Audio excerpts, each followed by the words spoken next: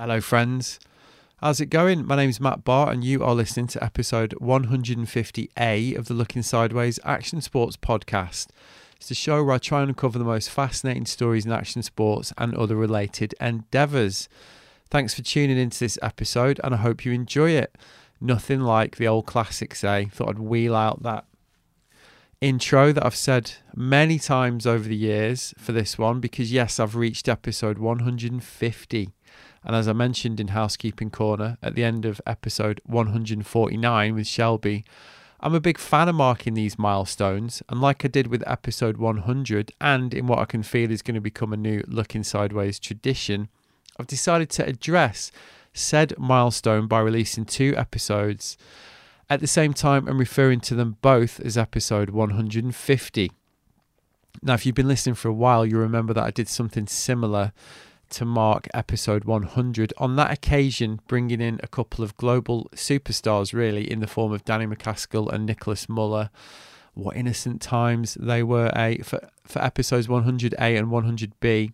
I did consider doing the same thing for this one, as in, go global, but in the end I decided to do something a bit more in keeping with the ethos of Looking Sideways, and instead speak to 2 of my closest mates and 2 people who've been of integral importance to the Looking Sideways universe since it launched. That's Ed Lee for this instalment, episode 150A, and Owen Tozer for episode 150B. Owen is, of course, the creative collaborator and photographer who I've worked with extremely closely over the history of Looking Sideways, including on the book, which I've been talking about at length and which is almost ready to release. So think of these 2 as companion pieces to be listened to in tandem, ideally one after the other, or of course dip in as you see fit in time-honoured podcast listening tradition.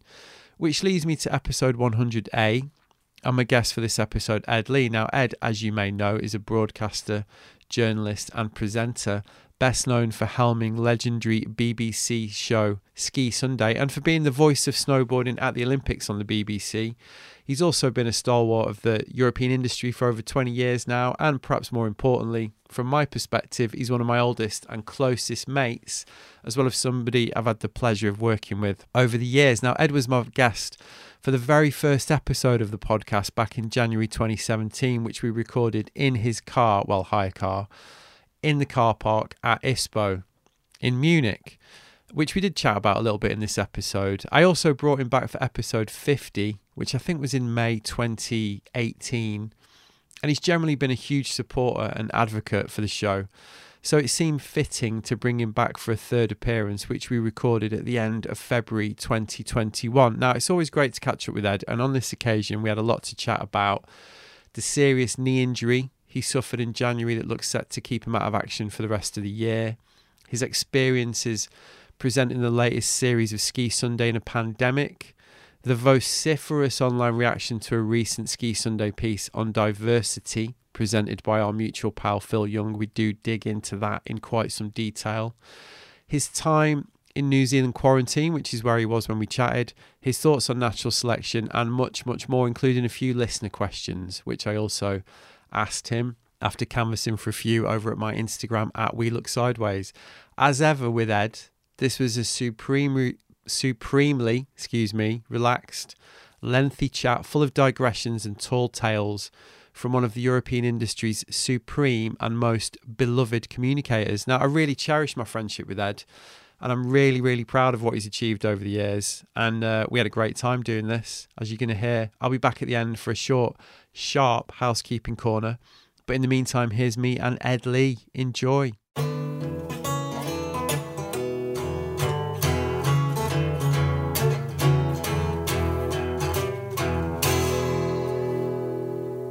Let's have a look. Say something. Cha cha cha. This is a normal speaking level, I reckon. Yeah, there we go. We're on. Exciting. Yeah, how you doing? I'm really good for doing this. It's breaking up the monotony. I've been looking forward to it all week. So what day are you on now? The day you arrive is day 0. That was last Monday. It's Sunday today, so I'm on day 6. Right, and you got to do what, 2 weeks? Tuesday, Wednesday, Thursday, Friday, Saturday, Sunday. Yeah, 14 days. So I'll get out on March the 8th. In on February the 22nd. Out on March the 8th. Right. So, And how's it been? do you know what? I was thinking I was actually really looking forward to it. I've been so hectic for 7 weeks on Ski Sunday, and I was already in the rhythm of a single person bubble because we were like the BBC contract for Ski Sunday said you can't. We're only 3 people, so they said if you're a bubble of 3 people and one of you gets it, you all go down and the show's gone. So you have to live in single person bubbles. So I've been doing this. I'm into my 8th week of like solo isolation, and that's Right. not fair. When we were outdoors, 2 meters apart. We were chatting, we were socializing during the day, but this is a step up. I said to you before, it's like an open prison in Telford. I'm in Hamilton, an hour and a half south of Auckland, and we've got a car park. And because I've buckled my knee, I'm on crutches. So I get 45 minutes to crutch around a car park once a day, which is how's your mental, how's your sanity? Because one thing that's really struck me, because obviously we've been chatting quite a lot over the last few weeks since you did your knee, really, and I mean your mental strength is always very impressive to me, and like you just don't seem that phased. Like we'll get to the knee in a minute, but like by the knee firstly, and also by this 8 weeks quarantine. Like over here, everybody's like properly kicking off about even the idea of like 2 week quarantine after you do a foreign trip or whatever. And you just seem to take it all in your stride. Like, is that how it is? If we could get into a deep conversation about sort of journeys into understanding yourself quite quickly, I'm sure. Like I've realised whether it was moving out of Verbier, which was my best life, I think, back to New Zealand, or whether it's breaking your knee, or whether it's going into quarantine for 2 weeks, I will just whatever's in front of me, I'll get on with. That's kind of my nature. You can grumble and complain about stuff, but if it's happening, there's nothing you can do about it. Like these are the rules. And for me, in the short term, the idea of living in 2 weeks of isolation to then live in a COVID-free society is a tiny price to pay. So I don't care about this. Like that's just the price of freedom afterwards. But if I compared that to the UK, I realise now when I came over to Europe after 9 months in New Zealand with almost complete freedom to do whatever we wanted domestically, as long as you didn't want to leave, it was very easy to get on a high horse and talk about the virtues of lockdowns and elimination strategies. But seeing Europe, seeing how long people have been under these restrictions, I just shut my mouth instantly. I was like, this is completely different. And it's not fair to preach. Like there's so many factors that allow New Zealand to successfully eradicate or really work on just cutting down COVID, because you've got almost no public transport. You've got so very little communal living in apartment blocks. You've got really easy borders to control. There's so many factors that make eradication and low levels a possibility. Yeah. Well, we were saying as well on the message, weren't we? Like, no one knows. Like, you can't. Like, I find a lot of it is just like people wanting to have an opinion in the modern way about it, but no one knows. No one knows what's the right approach really in this. I mean, the great thing about this whole situation in well, not the great thing because that's a weird way of putting it, but one of the interesting things about this whole situation is that what's going on is there's like a worldwide controlled experiment on what's the best way of dealing with a pandemic in the modern era, isn't there? Because you've got New Zealand have approached it that way. You know, obviously there's always Taiwan and Korea get cited, and then you've got like the complete libertarian approaches in Brazil and the States, and you've got what's going on in Europe really, which is of a piece, I think. You know, I think like the way that the UK have handled it and France and Germany are all pretty similar really, you know, with little discrepancies.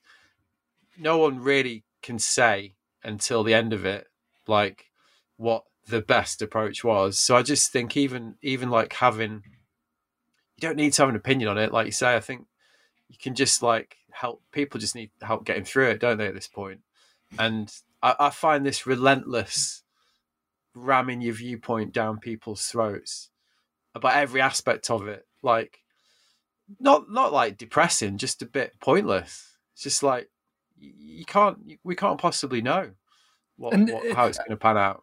And that's we've all had this conversation over and over and over again on different social media platforms with mates.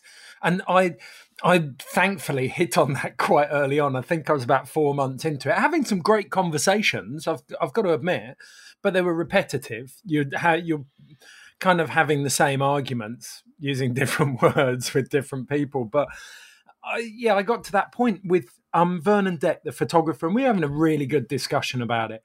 And we just said we'll agree to disagree on our viewpoints of it, but we both agreed that it'll be 10 years, it'll be a decade, maybe 2 decades before anyone knows what the right course of action was and where we were. Because exactly as you say, no one knows. We haven't got a clue. We're fumbling around in the dark with the facts that are uncovered.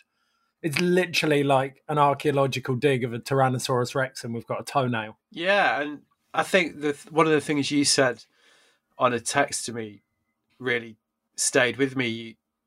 I think we were talking about some friends of ours that are particularly anti-vax or whatever, which I fundamentally disagree with. Like, that's by the by, really. But and you said like it was always in them. The situations just brought it out, and that is very true. Like, I think that's the thing that struck me, isn't it? If you, whatever personality trait that you had, or like whatever hobby horse that you had, you know, whatever you had to get off your chest, this is certainly proven to be the perfect forum in a lot of ways, hasn't it? I mean, that's why I actually can't go on Facebook. Like, I'm not on there because I just can't actually look at it. I can't look at people arguing the toss about vaccines and lockdowns and getting really angry with each other. And because essentially it's not really about that, is it? It's just people's personalities coming to the fore and being hyper magnified in a lot of ways, isn't it? I saw a brilliant cartoon the other day, and it's a guy sat in front of his computer and he says, "Honey, wait a second, I found something here on the internet that the scientists and experts have missed." Is that you? Is that you beeping? Yeah, hold on, sorry.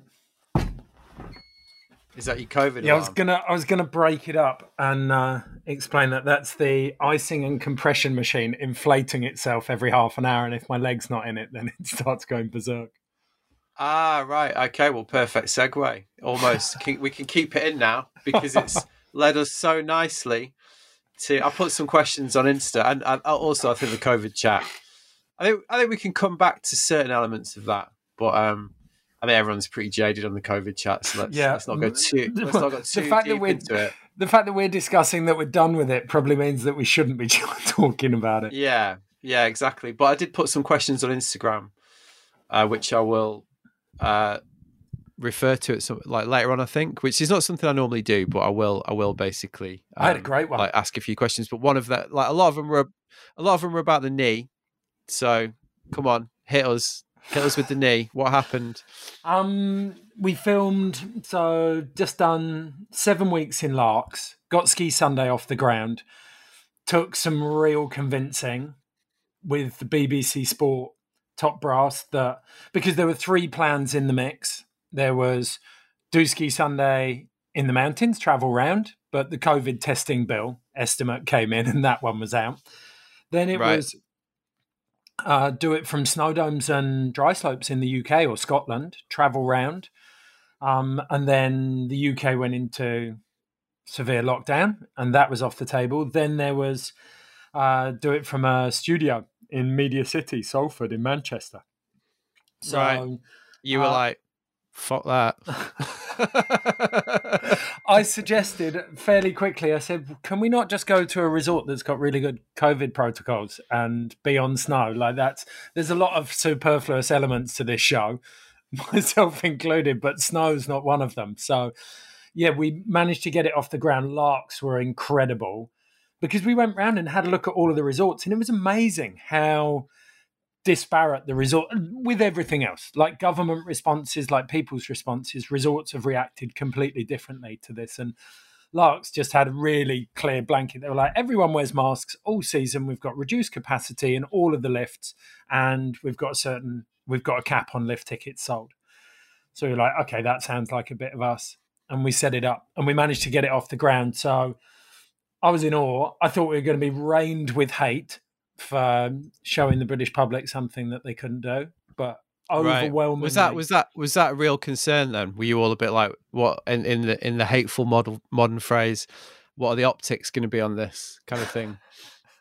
I don't think I've ever been part of a conversation where optics were an issue. That's I was. How does it look? How's it going to look? How's it going to play?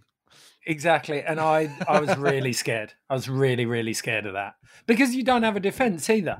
So I started kind of drip feeding the idea into money saving snow tips and a couple of posts on stuff to try and find out. And it was really positive. There was that need. People wanted something to hold on to, an escape, something that showed them a modicum of a shred of normality. And that was, we thought, okay, this is on. So this was all planned in the autumn, like all this kind of approach, or was it later than that? Because it changed so much. Literally early December. So I was panicking. In New Zealand, your big issue if you're thinking about leaving is getting back in, because you're not allowed to leave until you've got your spot in managed isolation quarantine, where I am now, without that booked. And that was getting booked up. So I was able to, they said, oh yeah, you can leave, you can go home on the 17th of February. And I said, no, the earliest I can get in is the 22nd. Chris Kirkham, who booked 20 minutes after me, couldn't come home till the 23rd. So it's worrying. If you want to leave, but there's thousands of people trying to get in with these limited spots, and people are just booking 2 or 3. So they've got options to come home. Right. Okay. So it was all pretty. So, but there was an appetite to do it, because at one point, I guess you must have been thinking, well, it's not going to happen. Yeah. And Graham Bell, my co-presenter, fully bet on black on that front. He was like, I'm going on Dancing on Ice. This isn't going to happen. How'd that work out for him? Not ideal. Sorry, Graham. He doesn't listen to this anyway. We're safe. Yeah, he managed to stab his dancing partner with his skate. Like, really nasty fall. And I think that pretty much did for him. But yeah, and then Ski Sunday ran. So yeah, that was not a bet that paid off for him. But yeah, it did pay off for us. We got the series underway, and first week, just incredible. Getting out on snow, being able to film, freezing cold. Coldest I've ever been filming. It was like -20 on some days. And when I don't know if you've ever done it, but if you try and present and talk, so you're going to spend 15, 20 minutes on one link, just getting all the different angles, making sure you've got it all right. And your mouth, your cheeks start to slow down. They start to freeze after a while. So you can't your mouth won't keep up with your brain. It's a really odd sensation. And you have to kind of go inside. But in a pandemic, all of the lift infrastructure is closed. None of the resorts are open. So you literally have to just go and try and find some shelter and then rub your cheeks. It's hard work. Right. Yeah. But got two shows done. And at the end of the second show, it just started dumping, as only Larks can. It's kind of just on the edge of that, what I would call continental Alps. The Alp Maritime has finished in kind of western Switzerland. And the mountains have got a little bit flatter. They're not quite as spiky as they are around Zermatt, but the temperatures get more consistently cold around there. So lower altitudes, and it's a little bit more humid, and you just get so much snow. And it dumped. It really dumped. Like, we got 30 centimeters, then 40 centimeters, then 20 centimeters. And then we had this 50, 60 centimeter day. And we got the last of Ski Sunday done. I waxed lyrical about doing yoga and staying bendy and strong. And then the next day we went out to go and rip round in this waist deep powder. And within an hour, I'd found a submerged tree stump, flying through the air horizontal. I'd lost my balance because the snow was so deep on a drop. Flying through the air horizontal and got this sturdy tree stump on the outside of my knee. And I knew straight away, kind of had that black flash, white flash of pain where you think, oh, God, that was something big. But then it was gone. And it was just, I sort of started taking stock.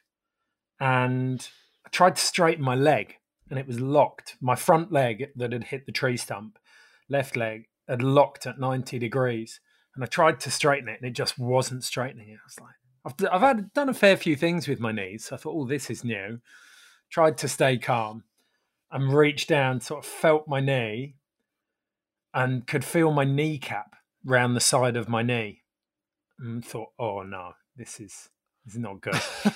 When you say like round the side, so like as in, so if this is your knee, like, and there's where your kneecap should be, like on round here. Yeah, 90 degrees. It's gone round 90 degrees.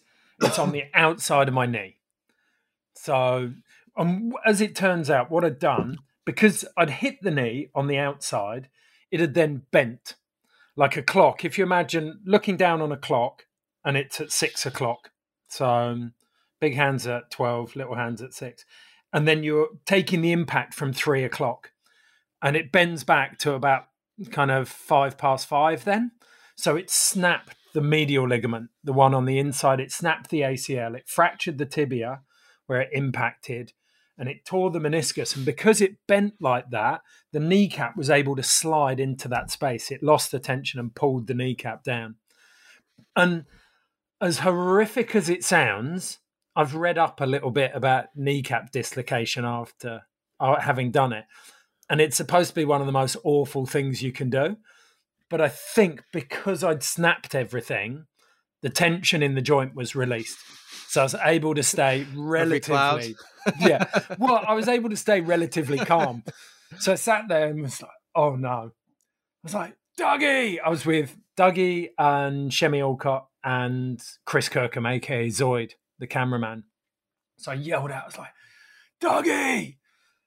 Zoid! And there was just nothing. And I was like, oh no. And then Dougie appeared off the same drop and landed about a foot away from my head in the snow. And I shouted, help! And I haven't done it for a while, actually. I'm trying to think. Knocked myself out a couple of times and come round and done some groggy helps. But I did 3 or 4 big helps. So I thought, I can't move. I can't go anywhere. And I'm a fair way off piste. And no one's going to find me. As it turned out, only when they got back to me, only my goggles were sticking out of the snow. But Dougie ran back up. Then Zoid came in. Shemi went straight down to get help. And I sort of explained to Dougie, I said, I've dislocated my kneecap. And he said afterwards, it's like, bullshit. There's no way you've dislocated your kneecap. Like, you'd be screaming. I was like, no, I definitely have. Can you get on Google and look at how to relocate it? Because it's not very comfortable. And we're a fair way off anyone coming and can relocate this. So oh man, he got on Google and it said elevate the leg, and then one person needs to straighten it, and then the other person needs to pull the kneecap round as they do that. So Chris Kirkham, the cameraman, was like, all right, Chris, you get on the leg and straighten it. And it's when you're in the center of that, I imagine it's a bit like having a baby. When you're dealing with it, you're just getting on with it. But as a husband, watching someone go through that, I think is almost more traumatizing because you feel so helpless. Certainly that's the way I've felt with Sean over the years. And Chris Kirkham, I saw that look that I must have had on my face. I could see him just white and so distressed at having to do this. Like amateur hour relocating kneecaps. I've got to be honest, if I'd have been there and you'd have said to me, I mean, even when you're telling me, and even when I've heard this story before when you told me the first time, but I was like, yeah, right. There's only you that'd probably say that, really. But I think I'd be the same. I'd be like, what the fuck, really? You actually want to do that now? I wasn't having a great time. Like, yeah, it sounds like obviously proper shock though, doesn't it, as well? Because your body must have gone into like proper shock if you've done that. I imagine, yeah. But I had a fairly standard conversation with both of the boys. I don't feel like I've seen people in shock after car accidents and avalanches when they're kind of looking for pound coins or they're just walking in circles. But And your body, like physically, must be yeah, dealing with it. Like, you know, it must be a lot of adrenaline going around, a lot of like kind of natural sort of like painkillers. Fucking hell, lads! Batten down the hatches. Send it all down to that knee. This dickhead's going to try and relocate it. And we did it. It took 2 goes. The first go, like, it kind of locked and I couldn't get it over. Second go, me and Dougie both had our hands under the kneecap and we got it back in. And relief was instant. I remember seeing Elliot Neve dislocate his shoulder and thinking at the time that I might have seen his cum face. It was... Jesus. The relief. No, you watch someone there's a mental image you didn't need. There's the instant not safe for work warning on this one. Sorry. But that's what it was. Funny. Yeah, it was definitely sex face when it went back in. I was like, oh yeah, okay. How long did all this take, like, from when you did it? I don't know, 10 minutes? That was probably 5-10 minutes. It was pretty quick. And then there was a big discussion about getting patrollers in. It took a good half an hour to get the patrollers in, and your body temperature's dropping really fast by that stage because all of those lovely natural chemicals are seeping out and you're kind of just drifting back to normality. But these 5 patrollers turned up and it was like good, decent gradient off piste run.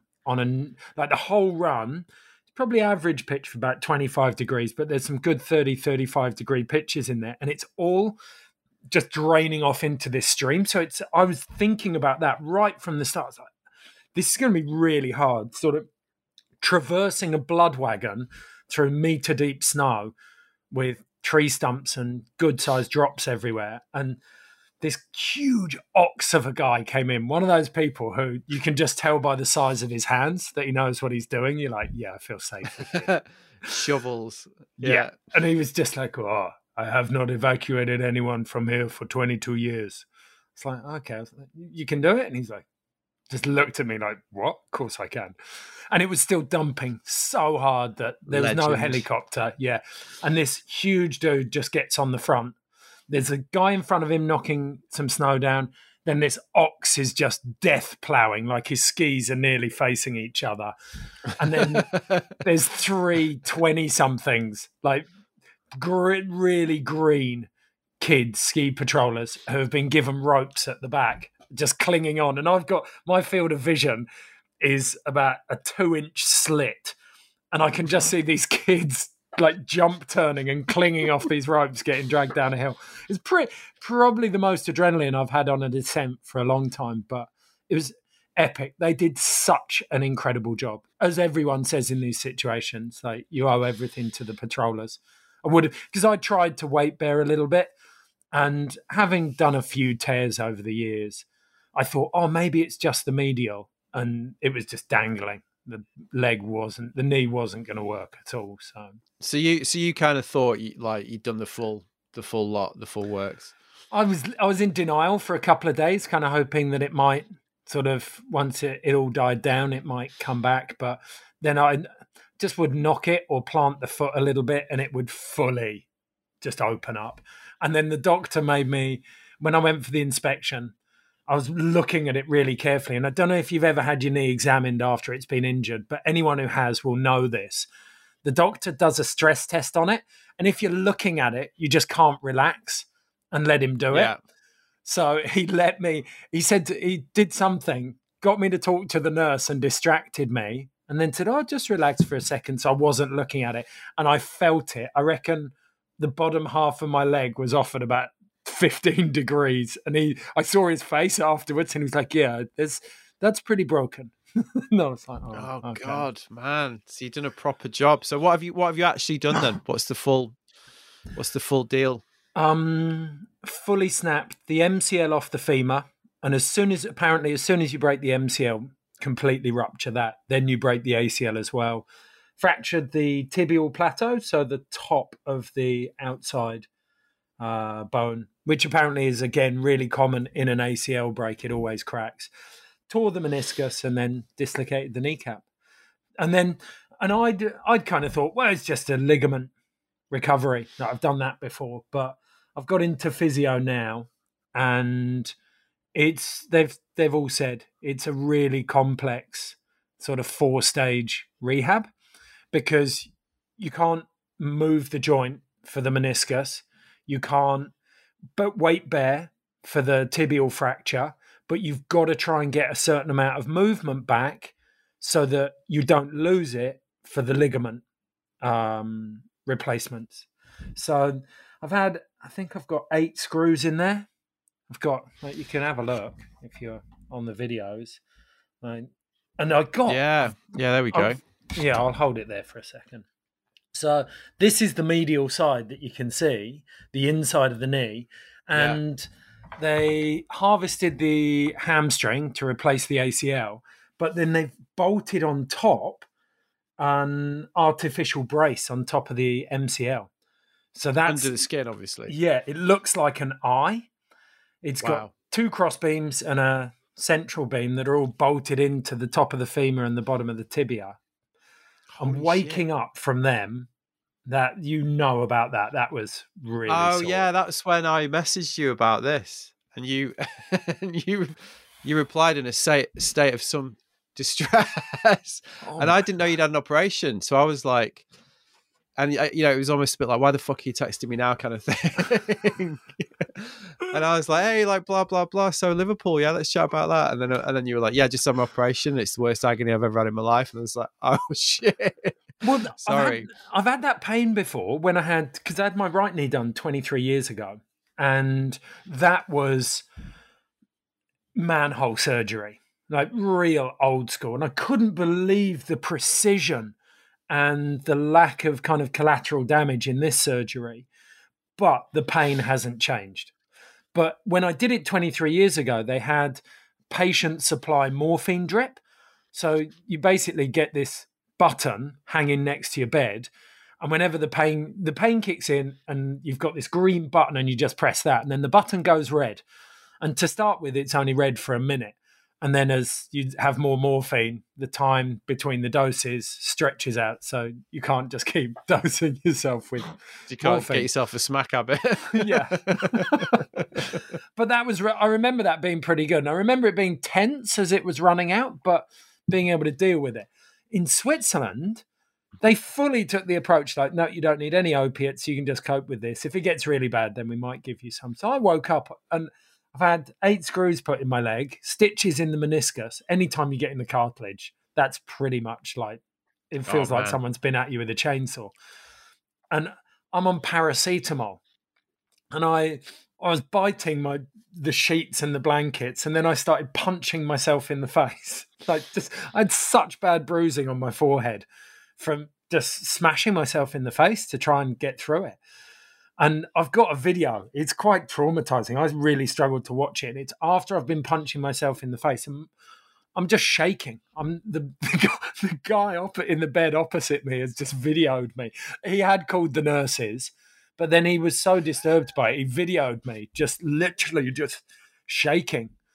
And so they whipped me out, took me down to the anaesthetist, and I got some fentanyl and some morphine. And it was starting to kick in. And the nurse administering it came over and just had a chat, because it's Swiss-German hospital. And in that area, there's sort of Romansh, then Swiss-German, almost no French. And there is predominantly some good English, but not a lot of people speaking English. So I'd kind of been in the dark for a couple of hours. And then this woman came over, fed me up with some really strong painkillers, and just started stroking my forehead. And it had been a good, at that stage, 5 weeks since I'd had any form of human contact. You went, didn't you? I wept like a child. Yeah. Like that time we were flying back from America, and I was sat next to you on the plane, and you watching The House of Sand and Fog. I turned around, and you were pretty much hysterically crying. And I was like, you're right. And you were like, oh, like Ben Kingsley and Jennifer Connelly. I've subsequently watched that film, and it is quite sad. But it's planes, though, isn't it? Planes gets you. Well, I confession here. Planes and severe knee surgery gets you. Yeah, that'll do it for me. I've actually, to my great shame, I cried at 27 Dresses on a plane once. Yeah, I don't mind a plane blub. It's weird, isn't it? It's I mean, I'm sure brighter people than us have studied why it is. It must be a thing. Must be like a combination of, you know, the environment, the atmosphere, the small bottles of red wine and the Valiums. You know it's weird because tomato juice tastes good on planes. Tastes horrific everywhere else. It only tastes good on planes. Yeah. Yeah. So on the operation though, so obviously this was after you'd done the rest of the Ski Sunday season, which is obviously like quite killer detail in this. So basically you had the accident. Yeah. But then you had to finish the series, right? Yeah, so I did 3 weeks, another 3 episodes just in a straight leg brace, crutching round, which was fine. I couldn't weight bear, but the knee was fairly stable. It was wrapped up, had some compression stockings on it, and it worked. So I was there's a helipad just behind the Galaxy building with these epic views over the whole valley, uninterrupted. So you can literally just clock round different angles and shoot some really nice different stuff. So we could go up and smash shows out.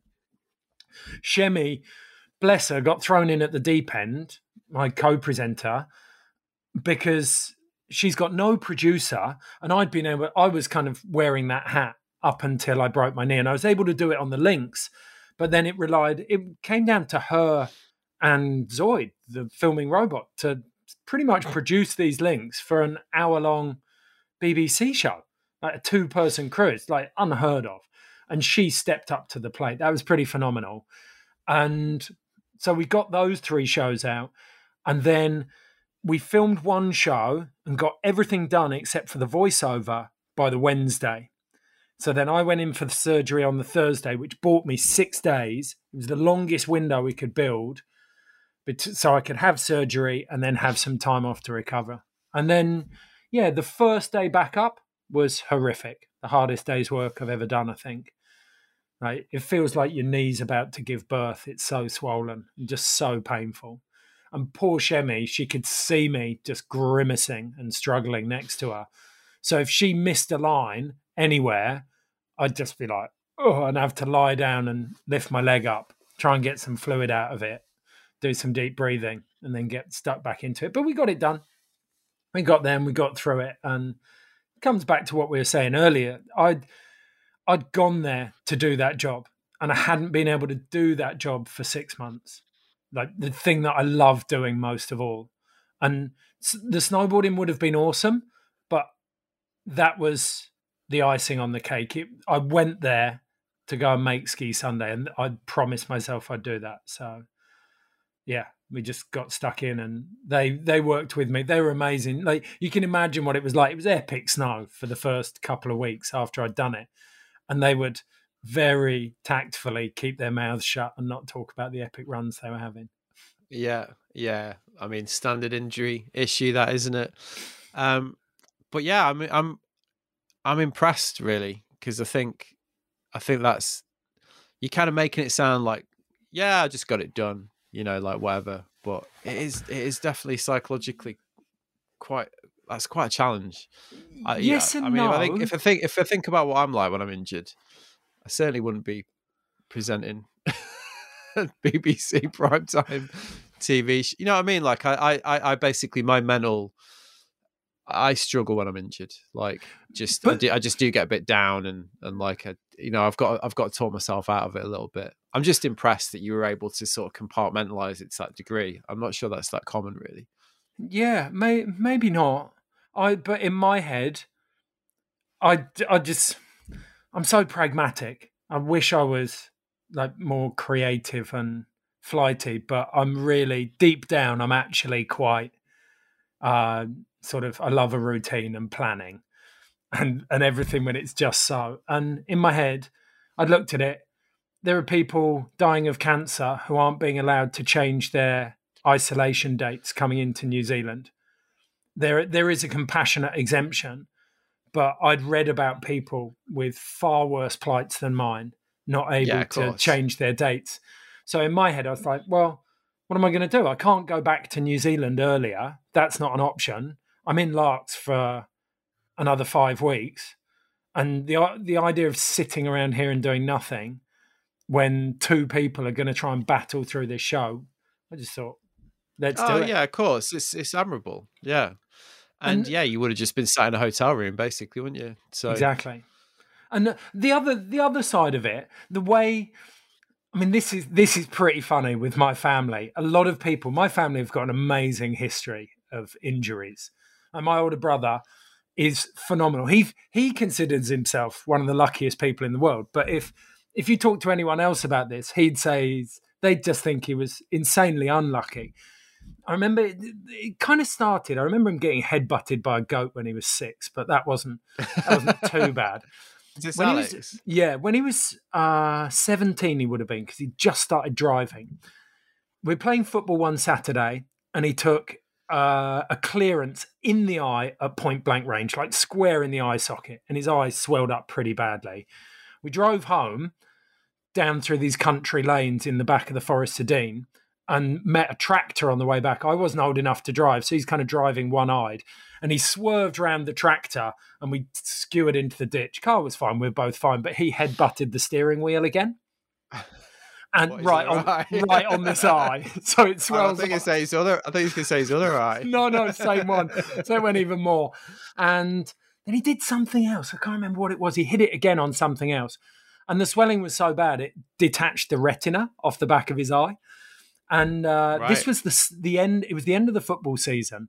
So he had this horrific injury. The surgery involved the same repair that you'd do on the sponson of an inflatable boat. That's the inflatable tube, where you kind of you cut the eyeball open, put a pad inside it with a bit of string on it, and then kind of glue it with another pad from the outside so you can compress it. So he had that done. We went down to Southend, swimming in the Thames. He got Hep C and jaundice. So he'd had this all like the same run. Exactly. And then, so that was kind of a backdrop. He got horrendously ill, and because he'd laid up for however long, he then got a hernia. So that was a run, and that came off the back of my younger brother getting run over the year previously and spending like really badly, broke his one leg in 16 places, the other in 3, like 6 months of surgeries, a year in a wheelchair. So those 2 summers were kind of back to back. And then Big Al, when it was out in Greece a couple of years later and he was chopping through a scaffold pole with an angle grinder on his own. Someone should have been holding the scaffold pole. And he was going through it, and he was holding the pole with one hand and the angle grinder with the other. And as the pole got right to the end of the cut, it sagged, trapped the blade, and chucked it back into his stomach. And it wound up in his T-shirt until the motor clicked out, and he just went. And he shouted at his mate. He was like, "Unplug it!" And his mate got it undone. And the T-shirt's kind of wound up in the blade, and he's hunched over and looking down. And he's like, "Oh my God, I think I've got away with this." And they start unwinding it. And then the T-shirt just turns bright red. He lifts up his T-shirt and the front of his stomach flaps open. He just went, grabbed it and closed it. But he's got what looks like a kind of Pac-Man's mouth just kind of hanging out the front of his body. I think he had something like 40 stitches internally and then 70 on the outside with a tube to drain off fluid. Spent 6 weeks laid up, unable to move. Eventually, he's in Greece when he did this, and eventually he's able to get up and he decides to walk down to the club to go and see everyone. He was the sailing manager at this Sunsail Holiday Centre. And he goes to put on his work shirt, and because he's been laid up for 6 months, all kinds of things in Greece will start nesting in your gear. So he gets his shirt on, and then he feels something on his chest move, and he's like, "What's that?" Looks down, and there's a scorpion on the inside of his shirt. Wow. He's like, "Oh, what do I do here?" Like, I could lean forward, make enough space between my shirt and the body and just try and tap this out, or I'll take it slow, undo the shirt, and then fold it backwards and flick it off. He thinks, I'll do this properly. I'll undo the shirt. So one button undone. He's just starting the second one, and the scorpion just goes and stings him in the chest. No way. Just above the cut. So he's like, bollocks. Shakes it out. And he knows, like, they've got scorpions there, obviously. So he knows what to do because he's the sailing manager. And he thinks, okay, keep the heart rate low. Walk slowly, because he doesn't want, what'll happen is you'll lose the muscle function in half of your body if you go too fast. So he knows he's got about 250 meters to walk to get to the sailing club. He starts walking nice and slowly, and he starts feeling the poison like pumping its way around his body. And he's like, oh God. He gets about 50 meters away from the club, and all there is between him and the sailing club is a set of 12 marble stairs. And he's thinking, if I thought you were going to say like, and then he fell into like quicksand. Well, nearly. He got to the top of the marble stairs, and his leg gave way, and he fell head first down the stairs, gashed his knee open, another 12 stitches in that one. Yeah, and he always thinks of it. He's like, well, I'm lucky, I can still see, and he apparently missed his diaphragm by 1 millimeter when he did the angle grinder cut. And if you take your diaphragm out, then that's kind of the pressure that's holding all of your major organs in. So yeah, that might challenge the legendary Lee pragmatism to its full. That's kind of what I was working on. When it comes, that's the scale of injury. So I'm thinking, well, it's just ligaments. It's going to fix. And exactly. It's a bit more complex than just an ACL, but I'd said to the doctor, the first question when I saw the surgeon, do you think I'll make a full recovery? And he said, yes. Which is then the moment someone says that to you in your head, you're like, well, I'm going to do it. And it's just a question of how hard do you want to work now? Yeah, exactly. You've always had a formidable work ethic when it comes to those things. On the family thing, do you think your family's habit of electrocuting each other for fun had much to do with like, this stoic ability to withstand physical pain?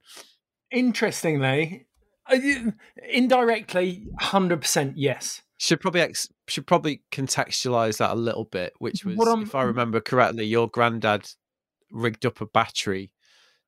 Was that right? A battery that you could electrocute each other with?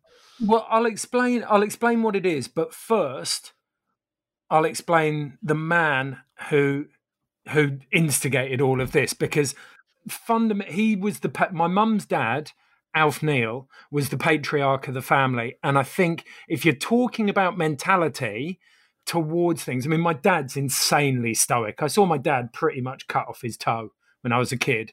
And he just looked at my mum. He said, Jill, we've got a bit of a problem here. And I was like, oh, that's how you deal with that. Yeah, my granddad, stiff upper lip. Yeah, between those two, my dad and my granddad, he was captured in 1939 on the western end of Crete by the Nazis. And he spent 2 years in a prisoner of war camp. First, he ate his shoes. Then while he was making tea out of his belt, and then he ate his belt. And they chewed the nails for iron. Like, they were just mistreated horrifically. And he lost a couple of the muscles in his right leg, died as a result. His ITB band, the outside quad muscle. And he was repatriated, but it just never, ever stopped him. He had the bandiest legs you'd ever seen. Like, you could have got a fully grown sow between his knees. But it never, ever stopped him. Life was there to be lived. And the idea that something as pesky as a couple of missing muscles would stop you doing that just wasn't an option. So he was a brilliant academic, though. He's a genius, member of Mensa, physics professor, but he was so passionate. He could have done so many things, but he was so passionate about the war not being repeated that he went into teaching, and he loved science. So he's a physics professor. And at school one day, this kid's dad came in with a beautifully carved mahogany box. And he was like, Alf, I found this in the loft and I figured you might know what it is. My granddad looks at this thing and instantly opens it up and he's like, I know what this is. And it's this beautiful electric coil with just a sliding bar on it that you rig up to a battery. And it was a Victorian electric shock machine for electric shock treatment.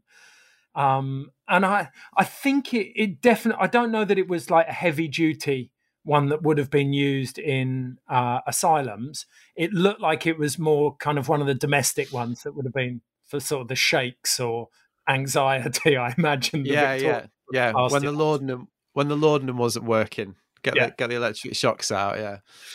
And he had this thing at home, and he used to rig it up to a truck battery, and we'd sit round the Christmas dinner table, and before dinner, the electric shock box would come out, and we were 17, the full family, the 3 kids, all their partners. So their 3 children and partners, and all the grandkids were 17 people.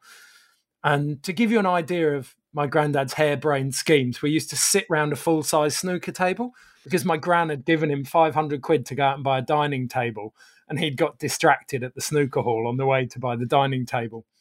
And my older brother... I mean, what a legend. And he just legendary. Bought 2 sheets of ply to go over the top of it. My brother spilt the gravy and was sat at the join one year, and he was never really the same in my granddad's eyes after that. The gravy didn't come out of the bays on the snooker table. So.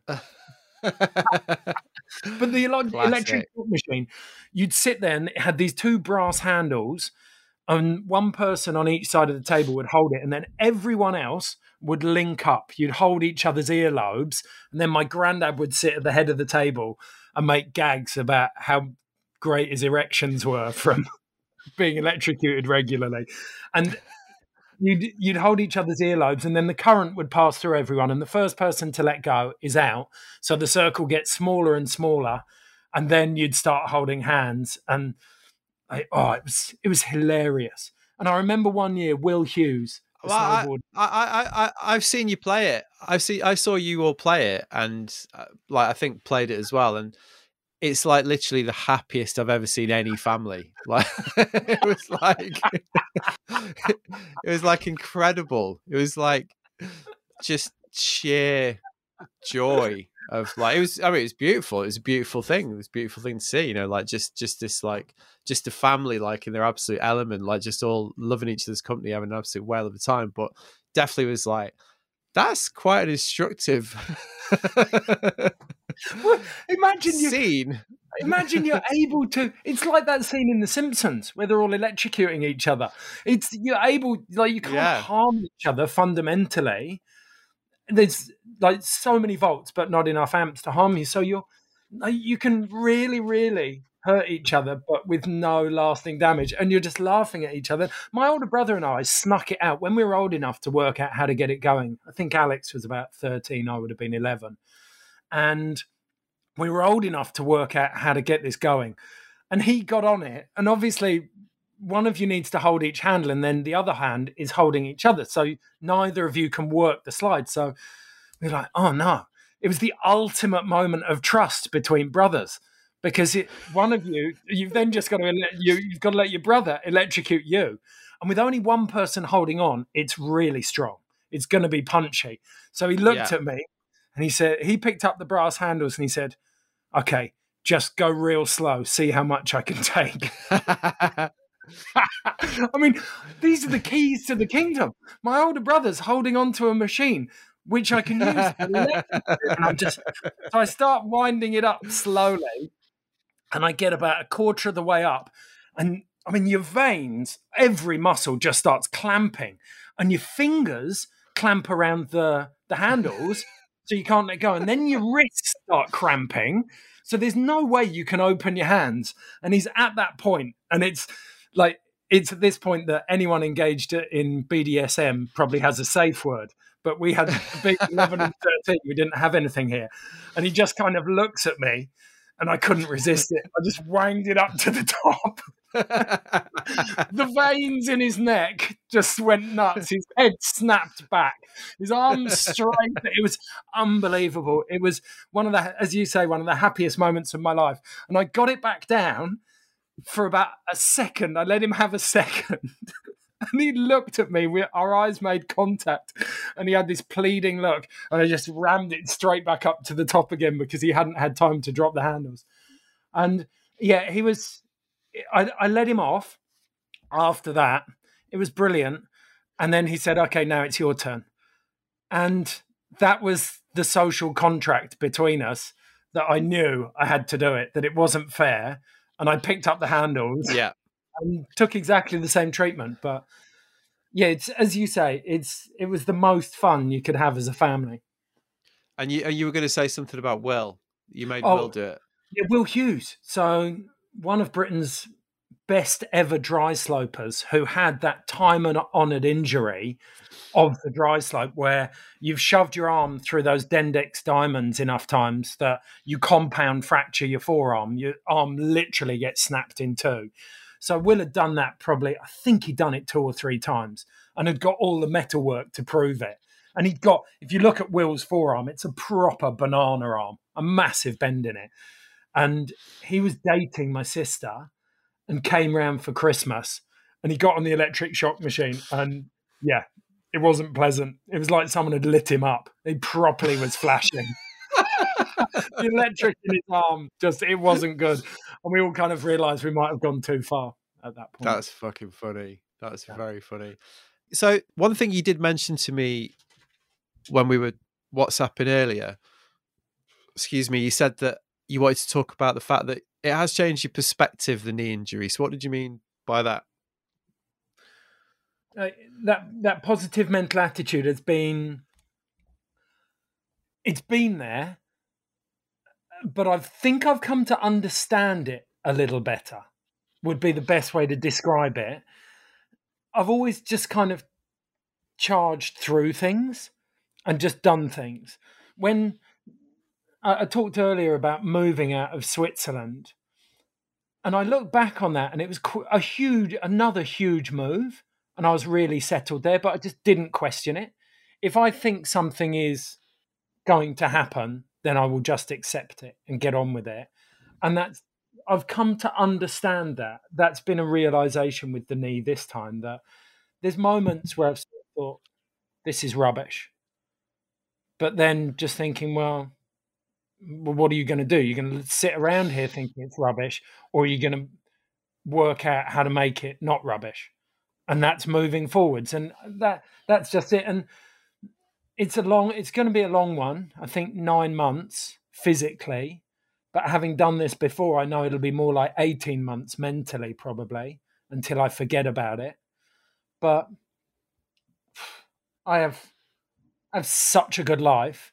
And if I was looking at how first of all, where I'm at, where I was at when I did this injury, if this had happened any time in the last 5 years, physically, I probably would have struggled with it. But ever since I ended up with an ectopic heartbeat, which is when your heartbeat goes, your heart adds an extra beat every now and again. I've got stupidly slow heart, resting heartbeat of around 34 to 36 when I'm sleeping, which in the hospital caused all kinds of problems because the alarm keeps going off when you drop below 40. So the nurses run in. Is that just like a fitness thing? Because that's obviously like, they say that like athletes have famously low resting heart rates. Is that just because you're in good shape, or is that is it something else? Always like that. But I started noticing it when I used to do a lot of free diving and spearfishing when I was in Greece, when I was like sort of 18, 19.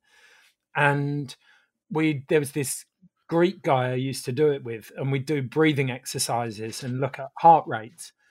And I discovered then that I can control my heart rate.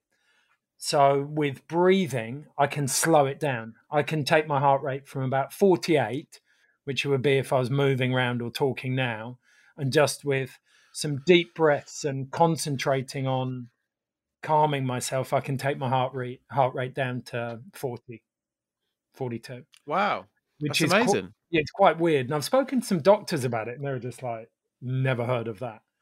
But noticeably, I think it's fairly natural. But being able to do it instantly, to make a decision to do that, I've read a lot about the flow state, and I wouldn't say that I can access flow state, that idea of almost removing yourself from your head. I've had it, I think I've been there once or twice. I was in a very near miss in a car accident where I definitely had it, where I was able to access it. But I've gone What the flow spectacular. state, as in the flow state that like this sort of that's now like quite a common sort of thing that people talk about. That, I mean, my understanding of that is that my understanding of that is basically, because I've thought about this as well, is that that's what's different about professional athletes, essentially, that they can kind of tap into that much more readily than ordinary people can. I think most people can, I always think, when you play football and you do something really good, and it's like, where the fuck did that come from? Do you know what I mean? Like, and it's almost like your body just takes over, like it's an instinctive thing. There's no way it's a rational thought.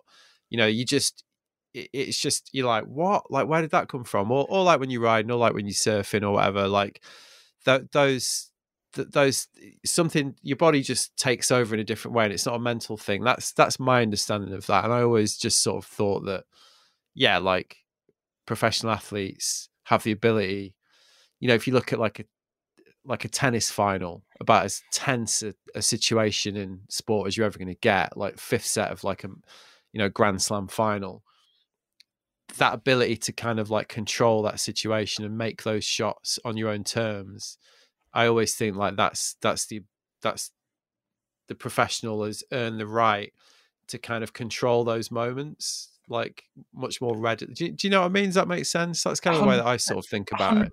100%. It's almost, as I understand it, I read The Rise of Superman. That if you haven't I've read it. Yeah. fantastic book, and an amazing insight into the mental progression of action sports athletes. But that idea that you let intuition take over, that you let go the conscious brain. And I'm fascinated by this. I'd started making a link the other day. I was watching a piece someone had made, I think X Games made it, on Zeb Powell, the guy who won the Knuckle Huck in 2020. He's got ADHD, and he talked about flow state in that final. He said, I just tapped into my flow state. You're like, okay. And I was wondering, like, is there a link in the rise in flow state, in the rise in something in conditions like ADHD or ADD? Travis Rice talks about it. Have you read his? Sorry to interrupt. Have you read Taz's interview with Zeb in Curator? Yes, and that's what fed me into the other new one. Fantastic, brilliant interview. Yeah, it's really good, isn't it? And you're right. He talks about it a lot, doesn't he? And he talks about that. Yeah, he almost makes it sound like he can just control it at will, almost. Yeah, and so Travis Rice, exactly the same thing. What if we're on the cusp of finding out? I mean, this is a massive speculation, but you know me, I love a grand idea. What if ADD or ADHD is a window into mental superpowers? That it gives you access to this incredible brain. I mean, the thing that I found reading The Rise of Superman in 2018 is that it appears to be one of the most dangerous states available to humans, because I think that book was written in 2014, and even by 2018, so many of the people used as anecdotal evidence have been killed by misadventure, probably extending themselves beyond the flow state. And that's what I took home from that book was, yes, this is an incredible state to be able to access, but knowing when the window of opportunity for safely accessing that has passed appears to be a major pitfall. Yeah. That's really interesting. So to bring it back to what we were talking about, you were saying that, that you noticed your ability to kind of control your own physical responses in a way, but by talking about like slowing your heart rate down and stuff. And that was an insane tangent. I was actually getting back to that heart rate idea of the ectopic heartbeat. My heart was beating upside down, and it was deeply unpleasant. It was, the doctor told me it's completely harmless, but it had come off the back of, I'd started getting healthier and healthier, but I was still, I love a big party. I get such excitement. And I'd had a couple of big nights. And kind of mid 40s, you're starting to think, I had this big night and then I went out couple of really long touring days and really pushed myself. And then this upside down heartbeat, kind of added heartbeat started coming in. Went and saw the doctor. He said it's completely harmless, but it'll be aggravated by alcohol. And that was January 2019. And in the 2 years since then, I've steadily been tidying things up. Just slightly because of that. That was the kind of last kick on I needed. But my body was in the best condition it has been in probably the last 30 years, since I started smoking at the age of 12 in January this year. Undoubtedly, I'm a healing machine. And I looked at that as a positive. I thought, you know what, this injury couldn't have come at a better time. I've had a couple of small ones like medial tears, some shoulder injuries, a couple of broken ribs in the last 10 years, but nothing beyond a 4-week recovery. And so if I'm surfing, snowboarding, skateboarding, mountain biking, I would say 150 to 200 days every year. That's 2,000, like somewhere between 1,500 and 2,000 days that I haven't had a big off. So, as my dad says, if you want to dance, you got to pay the band. And that's a lot of dancing. So in my eyes, it's not a deeply unfair ratio. Like if I've got to do 9 months to have 10 years of an insane amount of fun. And that part of that, going back to that point about the drinking and the tidying up, it was underpinned by the idea, like I'm definitely facing my mortality in the sense that I love skateboarding, snowboarding and surfing so much, and I can see the end. You know, like whether it's 10 years, 20 years, 30 years, maybe 40 years away, I'm starting to think about the end of that. And the idea of having a few drinks and not being able to do those, like the compromise to me seems really small. And I'm definitely going to drink again, but at the moment I've made myself a pact that I'm not going to booze till I can snowboard or skate again. That's good shout, man. Yeah, I'm on a little booze break at the minute, much as it doesn't look like it, but these are alcohol-free beers. Yeah, it's good. It's good. It's more a mental health thing for me. But yeah. Right. Oh yeah. Yeah. Fuck yeah. Yeah, I mean, I think with me, it's like I talked about it before, and like I definitely have like a feast and famine sort of approach, and I've definitely spoken to you about this. Like I just think I've realized that it's just some kind of weird rhythm that I seem to have built into me, really. I don't know where it comes from, but it's like, yeah, like I'm like you, like a piss up, you know, like we party, like, or not even party, more like life, you know, like cram it all in. Well, and then but like the older I get, that like the less sustainable that is. So I need to have these like periods of flogging myself, salmon stuffing, as we used to call it back in the day. But I was going to turn my heater up a little bit actually. But you know what I mean? Like you need those. I need that balance a bit more, I think, as I've got a bit older, I've realised. Well, I've never been in that, because I've never had an adult routine. I've never been in the habit of finishing work and, weirdly, I have been in the habit of finishing a job and then having a massive blowout. But I've never been in the habit of finish work, get home, crack a beer. So it's not, for me, it's more about when I see my friends, then, you get really excited and you send it. And that was the issue, I think, was kind of getting that under control.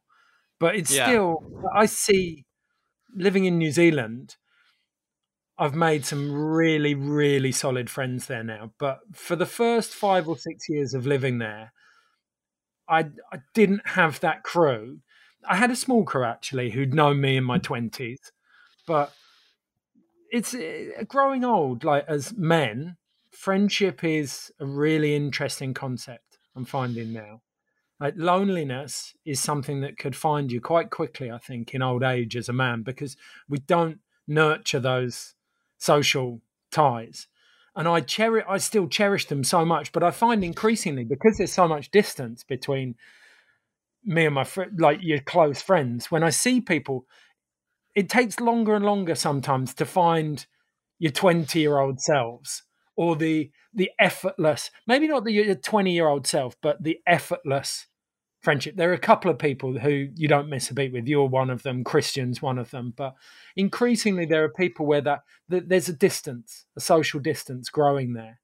And booze, You're quite good with your friendships, though. You're quite good. You look after your friendships. You work hard at them.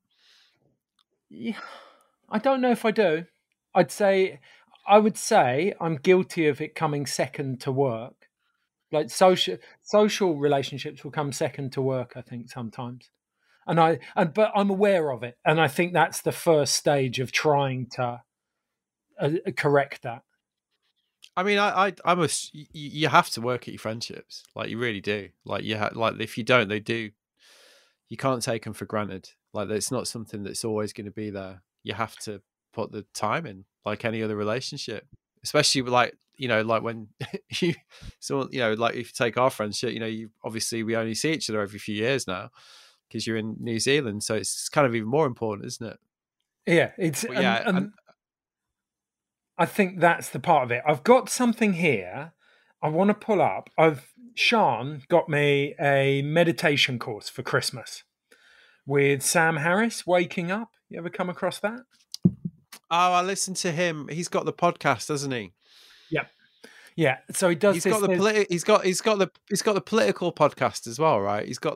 That's the guy, isn't it? Yeah. Because I listened to him about the Capitol insurrection. Joel Muzzy sent it me, in fact, which is quite random. Joel, because I Yeah. occasionally, like I'm in probably like you in touch with Joel over like Instagram and the occasional message or whatever. God, I haven't seen him in fucking years, but count him as a mate kind of thing. And he just randomly sent it to me and just said, "Oh, you'll like this. Check this out." So I listened to the whole thing, and it was like, and then at the end I was like, "Oh, that's the fucking meditation guy." He's got this like crazy political podcast as well. Yeah, I'm not, but I hear the meditation thing is really good. It's amazing, and I'm rubbish at it, and I've been desperate. I'm not as disciplined as I'd like to be, but kind of trying to get my head around that and work out. At the moment, they're saying like I'm really stuck. I kind of myself is behind my eyes, like like I view things through my eyes, and they're trying to get you out of that. It's a really interesting idea, trying to see things as consciousness, as a cloud or sounds, sights, everything as just being there and trying to get you out from behind your eyes. But oh my God, as a concept, to close your eyes and start actually leaning into that is pretty difficult. But it's just practice. I look at it as I've taken the approach with meditation that it's like skateboarding. It's really fucking hard and it takes loads of goes to get even small results. And that's the mentality I've come at it with. But there's a brilliant conversation in there. Going back to what we are talking about with relationships, is this guy, poet called David Whyte. You ever come across him? And he's got a book. Brilliant poet. There was a conversation with between Sam Harris and David Whyte on the Waking Up podcast, and he talks about this book he's written called Three Marriages, and the idea that we have this relationship with ourselves, the three marriages of life: a relationship with ourselves, a relationship with our family, your wives, your children, brothers, sisters, mother, father, and then a relationship with your work. And the constant flux that you find yourself in between those three marriages, and how you're changing constantly. And the idea of a marriage to a person, a partner, and then your children essentially as well, that contract, and how you change as a person, how they change as people, and constantly trying to renegotiate that is That sounds right up my alley. That I'd quite like to read that. it's a fascinating idea. Absolutely, like it's really, really good. And that's those kind of those conversations have really helped me get stuck into it, because I was very skeptical of it at the start. Sean's been sort of dragging me heels first into first yoga, and I've I been might. Yeah, I know she's been like that with me as well. But I might give this a shout because I'm the same in meditation. Yoga, I'm like, I started seriously doing yoga 4 years ago. Basically, it's Sean's prompting as well, to be honest. And yeah, I'm pretty much daily now, really. And again, that's a mental health thing, really, more than anything. At the time, I thought, well, I could do a bit of mindfulness in my life, could do with sorting my hamstrings out. So, but I was quite blokey with it. I think blokes approach this in that way, don't they? Like, why can't I touch my toes yet? It's like, and, yeah. and, you have to obviously learn that, yeah, I'm not even going to go there because Well, that's just, but you know what I'm saying? yeah, But meditation, I've tried and I've never got on with it. So maybe it's time to give it another go. yeah. That you've mentioned mental health, I would definitely. It's definitely there for me, and I do a couple of classes with Sean each week. She teaches in Wanaka, but I have a subscription to Glow, and there's a guy on there called Jason Crandall, and exactly what you talked about, that sort of the male approach to yoga. It's just ever so slightly different. There's the poses are different, the moves are different, and having a male lead on it, I find really different, and just it suits me a little bit better. Plus, he's an old snowboarder and skater, so there's a couple of classes on there for a post skate or a post snowboard, just hip opening, 10-12 minutes that you can smash out, and they're so useful. Just knowing that you've got a little bit of that there, and he does some really, really good, like no chat, just breath centered stuff where he literally just tells you where to move, and it's I find that really good. So I cheat on Sean a little bit with that, but Yeah, I'll give that a go. I'll give that a go for sure. Yeah. I'm reading a really interesting book at the minute, just on this, going back to what you were talking about the three marriages idea. It's called Conflicted. It's like how to have good arguments is the sort of like premise of it. And it's really interesting because it's lessons from like hostage negotiators and like Nelson Mandela's in there a little bit, right, and it's really fascinating. But one of the interesting things is face. He refers to it as like your public face and your private face, and the importance, like saving face kind of thing. But like how much that's a driver of conflict, really, and like how much you like your public face and your internal face, and like how far apart they can be, and like how they can, if you publicly feel like your private face isn't being respected, that can really lead to conflict like quite quickly. But obviously, because you're not displaying that private face, you're only displaying your public face. That can lead to couples like quite quickly getting into ruts of like non-communication. So it's kind of like it sounds quite self-helpy, but it's really not. It's very fascinating. Very briskly and functionally written, so I quite like it. Well, I'm fascinated by that because I've spent the last 2 weeks, the last week, defending the editorial decisions we made on Ski Sunday for Phil Young's diversity piece in the last episode on various social platforms. And there's that idea that your public face used to be about your community, your immediate community, and probably your work. But now that public face is out there in the world for everyone to see. And you've got to try and defend that, because if you put anything out there, anyone can see it. So, like, the level of humiliation that's now available to us is huge. So people galvanize and people will dig in on ideas. It's potentially at the root of some of the of the sort of immovable Yeah. Well, I mean, beliefs you should that check. we have now.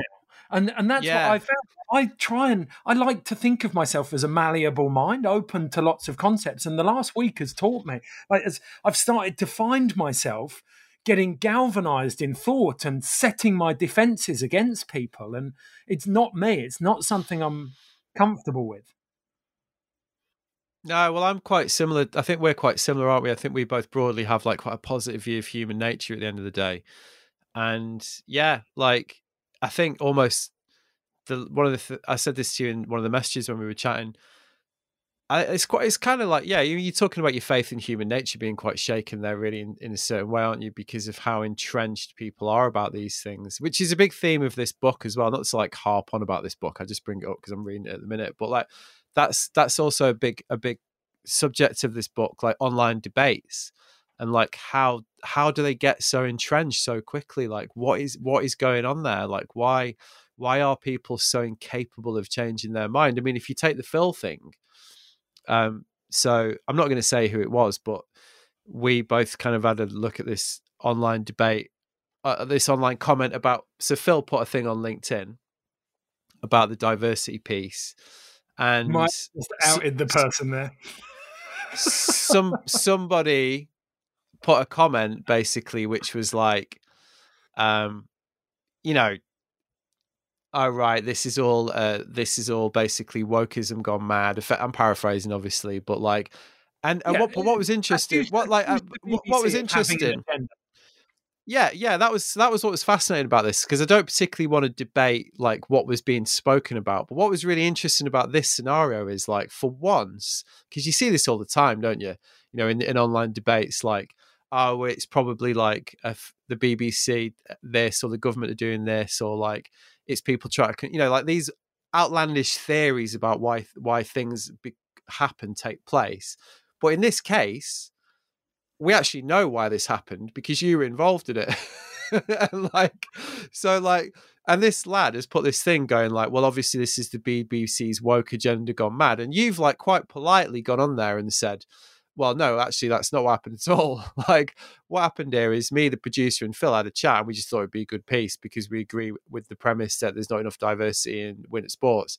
It was that simple. So kind of went back to him with facts, which were and he's a mate of yours, so like, and you were very polite, but then his reply wasn't like, oh, sorry about that, like, yeah, that makes sense now. So his reply was like, it just doubled down, just like, well, it's typical race baiting, and I was just, and that's what fascinates me, that thing that it's like, where is that coming from? Like, why can't that individual, like, how is it, like, you just described it as like this malleable mind, this like willingness to change your mind or whatever, like it's just instantly entrenched and just instantly broadcasting is like what I consider to be like quite outlandish views, but they're really shared by a lot of people, but not listening to any reason. This comes back to your public and private faces. Like, he's chosen a very, like, I mean, LinkedIn is a professional platform. That's not a DM. It's not a personal view. So he's left himself with nowhere to go. He can't back down. He has to double down on his ideas. Otherwise, he's public. And we've forgotten how to say sorry. We've forgotten how to apologize. And people, that aspect of public life, that digital self, is not apologizing. People, and I've come to the conclusion after this week, and I've written so many replies, and then I'm reading them back, checking for typos, and just checking. Like, I've got into that good journalistic habit of like, and I just delete them now. I just delete them. And it's that idea that you are not going to change anyone's mind online. And even if I change their mind, they're not going to let me know. They might think about it. You might leave them with something to think about, but publicly they're going to double down. And the threads that I got involved in on Twitter after the show, I read a few of them. You had a couple of like proper, like Celtic warrior sort of 8164, like, like that type of individual on Twitter who was basically going like, I swear the BBC wants to make us all feel bad about our lives, and like just all that stuff, and I was like, Well, they wow, basically thought we called them racists. It was there was an element there where people just hadn't listened to the message, and it was really hard with only 15 minutes on such a big subject. But yeah, I just came to that conclusion. You are not going to change anyone's mind on social media. The only way to do this is to sit down and talk to people face to face and show them. That's how you do it. Social, it is. The public facing is mad though, isn't it? Because sometimes I think, you do realize people can read this, right? You do realize that. I kind of think it's almost, everybody wants a voice, don't they? Everybody wants to feel like their opinion's important. Validation. And pre-internet, essentially, you were the boring man in the pub, weren't you? Like if you wanted to talk about like how vaccines are bad, like 20 years ago, you were essentially the guy in the corner of the pub that was talking about it, and everyone would very slowly pick the pints up and find a new table, and and that was kind of the extent of it, really. Or they might be writing letters to the local paper, or you know what I mean? Like you didn't have that many options to kind of talk about these things. But now, obviously, you just can really, really talk about that stuff, and you can really broadcast it. And often I think it's like almost like the kind of thwarted small town intellectual, who's finally got a voice, and you're all going to fucking listen. You know what I mean? Like, and because sometimes I'm just like, especially like you go on Facebook and people are just ranting away about stuff again, like. And yeah, fair enough. If you don't, I'm just using vaccines because it's a handy example. Like, again, I don't have a particular dog in the fight. Like, I'm going to take the vaccine. If you don't want to take it, fucking good luck to you. But like, you know what I mean? Like, it's quite a common thing. And then just people like just going on and on and on about it. And it's just like, come on, like, what are you gaining here? Like, what is it? And the only thing, the conclusion I can come to is like, they're just gaining the ability to speak because they can, essentially. And, now you can find that little tribe that will agree with you, and it's all getting ever more entrenched, isn't it? Well, we know what's happening. I saw a chart on The Economist about the health of democracy globally, and it's not looking good. Well, yeah. I mean, that's another one, isn't it? That's another debate. But on the Ski Sunday thing, though, so let's talk about that properly a little bit. Were you surprised? I guess that's my question. No. Exactly as interestingly, I'd expected the slaughter for prancing around on snow, and that didn't come. The response to having a show out on snow was really, really positive. But for this, I've tested the water before, and I think you might have seen it. I kind of put some sort of left-leaning posts up after Boris Johnson, sort of his first couple of monumental mess-ups around COVID, and I realised very quickly that the Ski Sunday kind of audience, there's a large chunk of that are sort of Gammons? Yeah. Voting gammon who don't want that kind of behaviour. So, I knew it was coming. I was under no illusion that we were going to get quite a bit. But it was fascinating watching people comment. Like, I turned this rubbish off straight away. Like, I don't need to be called a racist. And you're like, if you turned it off, how do you know what it said? Like, really, really basic stuff. People trying to argue. It was just knee-jerk reaction. Like, no one actually listening to what was said for the most part, and the few people that did were just they're outraged. I just don't get why it's a contentious point, though, because the only point that's being made is the more visibility leads to more participation. That's the only point that's being made, and that is just like such a self-evidently obvious point because I saw a lot of people kept saying like, well, what about like there's not many skiers in Angola, like just people saying stuff like that, like, and you're just a bit like, well, yeah, obviously that's not disproving the point. That's that's actually the point, like, and I don't understand why that's just a remotely controversial observation at all. I just don't understand why people get so exercised by that. Yeah, it's literally the subject matter. I I think it's. I genuinely don't. When you say that, I can't tell you what they're thinking. I don't. I genuinely don't understand where it's coming from, because it's not. It's not like you're peddling hate at any stage. I'm not saying that there's anything wrong. I'm just saying let's open the doors a little bit. I don't understand what someone has to lose by doing that. Or Yeah, well, it's like our man on LinkedIn, who one of the things that he said was like, it's classic. I think one of the phrases was, some of us think there's too much talk about race in the media.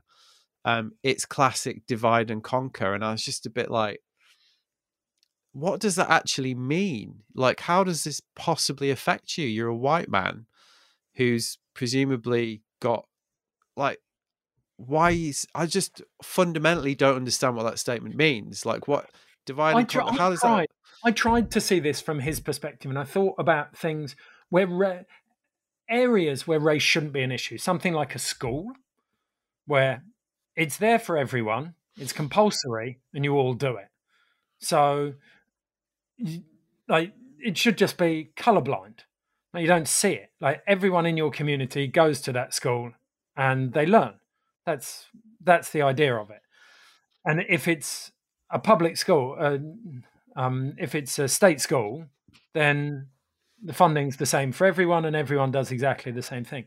But when you have, so potentially, if you're in a school, or if you're in government, say, or civil service, where it's a democratic process and there should be no barriers, then race potentially isn't an issue and shouldn't be an issue. I was trying to think along those lines of, okay, if you make race an issue where it doesn't need to be, then that could be seen as a mechanism. Yeah, but even that language, I disagree. And I know you're being devil's advocate, but even that language, I just completely disagree with, because like, it's not like people are sat around going, should we just make a massive deal about race? Like, it's not. This hasn't like developed in a vacuum. Exactly. Like if you look at our country is founded on slavery and colonialism. Like, like that's those are inescapable facts. Like, the lifestyle that we have has come about because we used to enslave people and go around the world like taking out, stealing resources like that. Those are just facts. Like, you can't deny that. So it's quite an obvious case of cause and effect is going on here. And when obviously you look at something like Windrush generation, which is very recent, and that there's people alive that have been affected by that, clearly, like, basically nationalized discrimination, institutionalized discrimination, for want of a better phrase. Like, those things happen. Those are facts. And so people, and those have repercussions on ordinary people going about their lives, try to live normal lives. And those people, I think, are well within their rights to stick their hand up and say, hang on, that's not right. Like, we shouldn't have, like, we know this.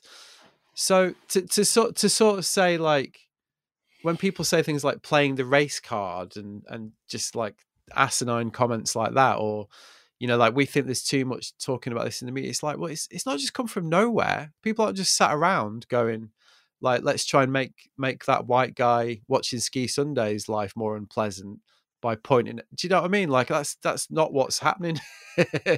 What's happening here is people are pointing out, like, societal cause and effect that's led to a situation that we have now, and very gently and politely suggesting that we might want to just try and give it it's like you say, it wasn't even like it was inflammatory. It was just a bit like, have you thought about it this way? Should we just look at it in a different way? Like I just find the, like you say, the instinctive, like, I'm not watching that rubbish.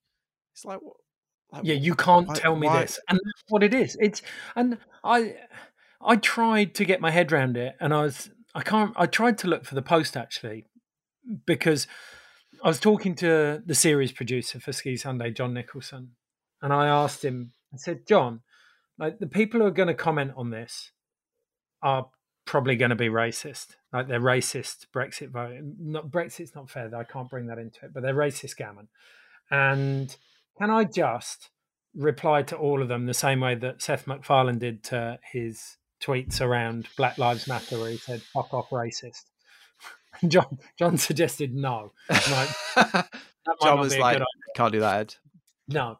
And but that's kind of how I felt. It's like, and there was a woman who put it much more politely than me on Twitter that night. She said, "Nice to see all the racists outing themselves in their Yeah, I saw distressed that. Ski Sunday feature." And that's it. I've tried really hard to see a different perspective on it, but I can't understand why you would be offended by that.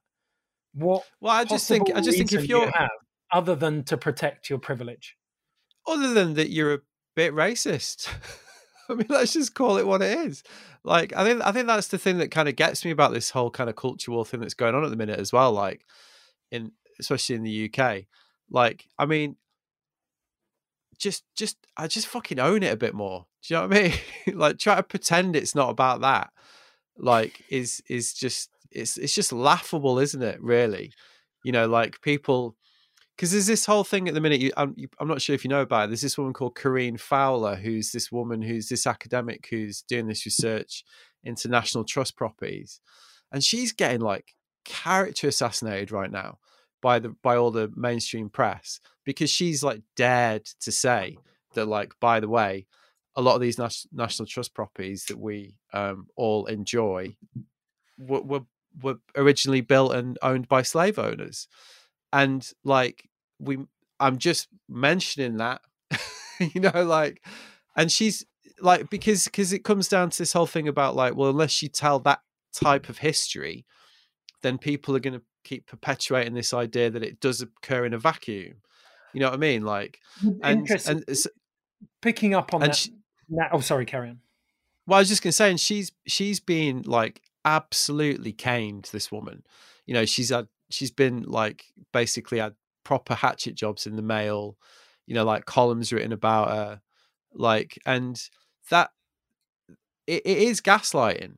Like, there's no, like, it is basically saying to people like, not only like, do we not want to hear it, but also like, you're wrong. That didn't happen, and even if it did happen, we don't want to talk about it. And if you bring it up, you're actually, you know, you're not properly British, which is kind of like the way it's going at the minute. And, you know, like I just go on. The most inflammatory comment is that from Phil's piece that people latched onto was from Salema, where he said, why post segregation, outdoor recreation was created as a white safe space. That was, I'm paraphrasing slightly, but that was what Salema said, and that was the trigger point, I think, for a lot of people. And people didn't listen to the fact that he was talking about the US. He was talking about post segregation. But I went and did a little bit of reading afterwards so that I could adequately defend that statement later when we got online. And there was a study by the National Health Board looking at exercise in the US, saying that exactly what Phil and Salema had said in the piece, that immigrants to the UK and people of colour in the States post segregation were based in cities. And the rural areas had been the most conservative minded areas. They'd been the least progressive. And in the States, there had been the monstrous amount of lynchings that had taken place exclusively in forests and national parks. So there's historical trauma for those people in those areas. Like, they're terrifying spaces for people of color. So and I was kind of looking at that, and I just thought, wow. And I tried to post those links for a couple of people or quote the article for them, and people just don't want to know. They literally head in the sand. Yeah, yeah, and again, like deny, just shutting that down is even like a line of conversation. Is again, it is this thing of like making out that this is all occurring in some kind of vacuum designed just to annoy people, and that's not what's going on. What's going on is people are responding to generations and centuries of real things that actually happened. And I don't know, I just think it's pretty. I thought the whole point about history was you're supposed to kind of learn from it and like take lessons from it, not be like, I don't like that bit. I don't want to hear about that. That's well, like, history's written by winners, Matthew. Yeah, but it's interesting, isn't it? You do wonder what's going to say about this current era. Really, I think it always comes out in the end, doesn't it? Oh, we're living through one of the most fascinating times in human history. We have access to technology. We have no understanding of its power. It's changing us frighteningly quickly, our habits. I mean, and you look at like the combination of the pandemic and its lockdown, the associated lockdowns, and then social media and the technology we have access to. This is going to be, there will be endless books written about this period of human development. And at the moment, I don't think they'll be positive. I don't think this is a good thing for us, but it could be. In the same way we talked about my granddad earlier and the effect the war had on him and his generation and the positive things they did in the wake of that. Could the pandemic be our generation's war? Could this be what facilitates massive social change? Yeah, well, I think without a doubt. Hey, well, I remember actually, just because you just mentioned the internet, I listened to a great podcast about the printing press, which is really brilliant. It's about it's Gutenberg. Is that the guy that invented the printing press? But it's about like he was basically an entrepreneur. Steve, from Cocoon. That's why I was like Steve Gutenberg. It's like, but he was an entrepreneur basically. And in this podcast, they're like, you could consider him to be the Steve Jobs of the day. But like, it's a really fascinating story because the printing press, you don't actually consider that somebody just made it up. It was just like, wow, that'd be handy, wouldn't it? Having books like that you could print. I'm going to make that as a business, and like how it, very obviously changed the world. It's very, very interesting in the context of what you're talking about. Because it's comparable, isn't it, in terms of impact? Well, it's hey, right, I'm going to go for a wee. Beginning of widespread opinion. Yeah, well, again, like before, like with books, it was a one-way thing, wasn't it? You're taking the knowledge in. With the internet now, you can like you can rant outwards as well. Right, Ed. I don't do this that often. But I did ask for some questions on Instagram, and you probably saw I got a pretty decent response. So, and you said you got a couple. Did you say you got a good one? I was joking. Someone asked me what my stance was. All right. All right. Yeah, I did get a couple like that. So, I'm just having a read.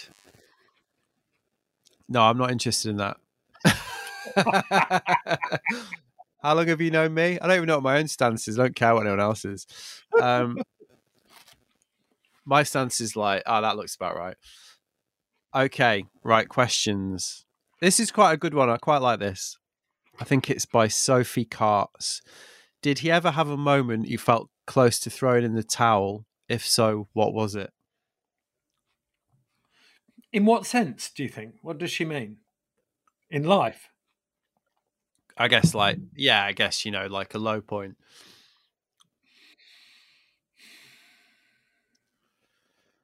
I had one period in my life.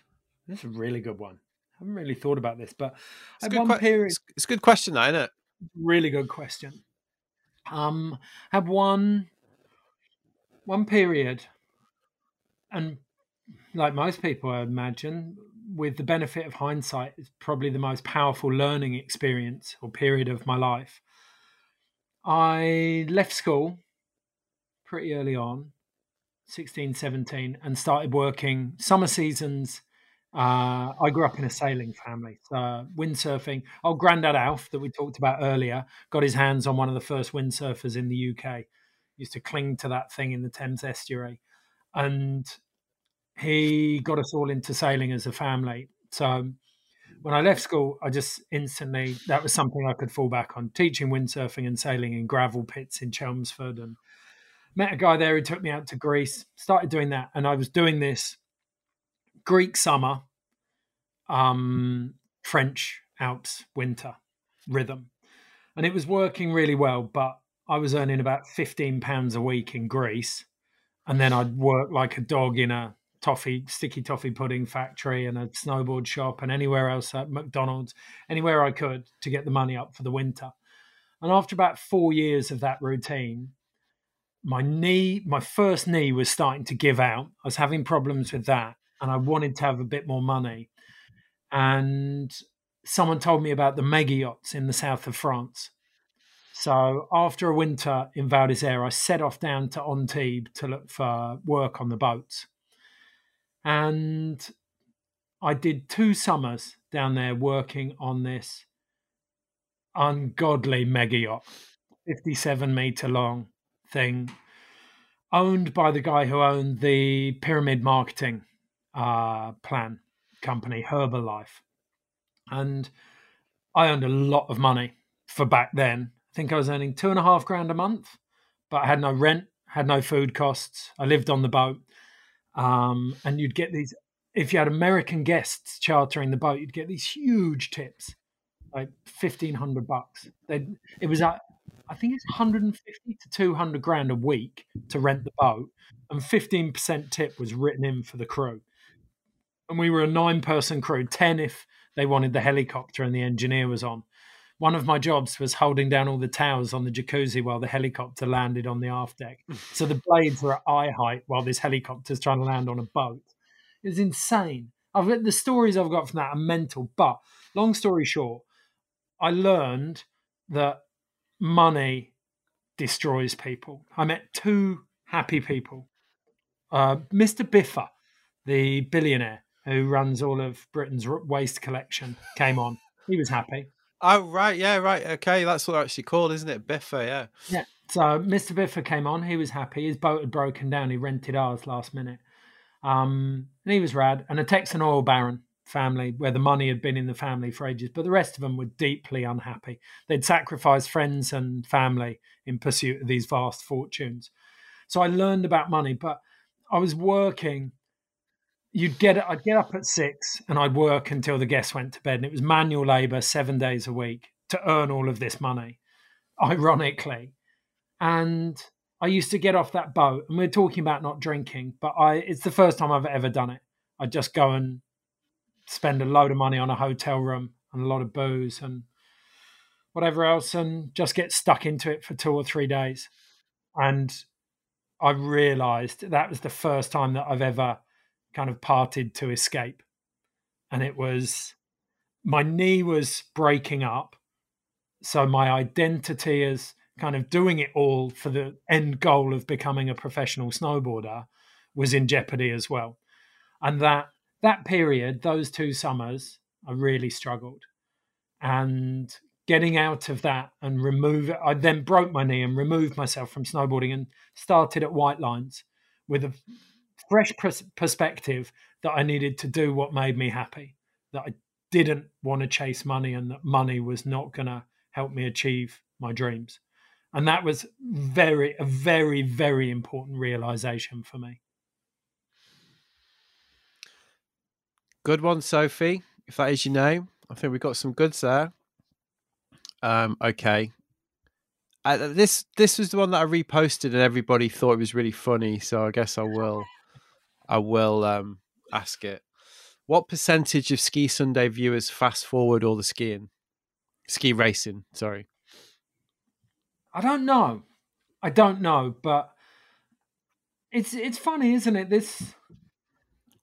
most people who reach out and get in touch with me say that they don't watch the ski racing, but those then most people, people on Twitter are always like, they've ruined it. It used yeah, to be ski racing. Yeah, I see that. it's half of one, half a dozen of one, six the other, and I don't know. I think I appealed to the snowboard side of the audience, so that like those people are reaching out to me to tell me what they enjoy. So I've got a skewed perspective on it, but I I'm really, really proud of the range of content and subjects that we cover on that show.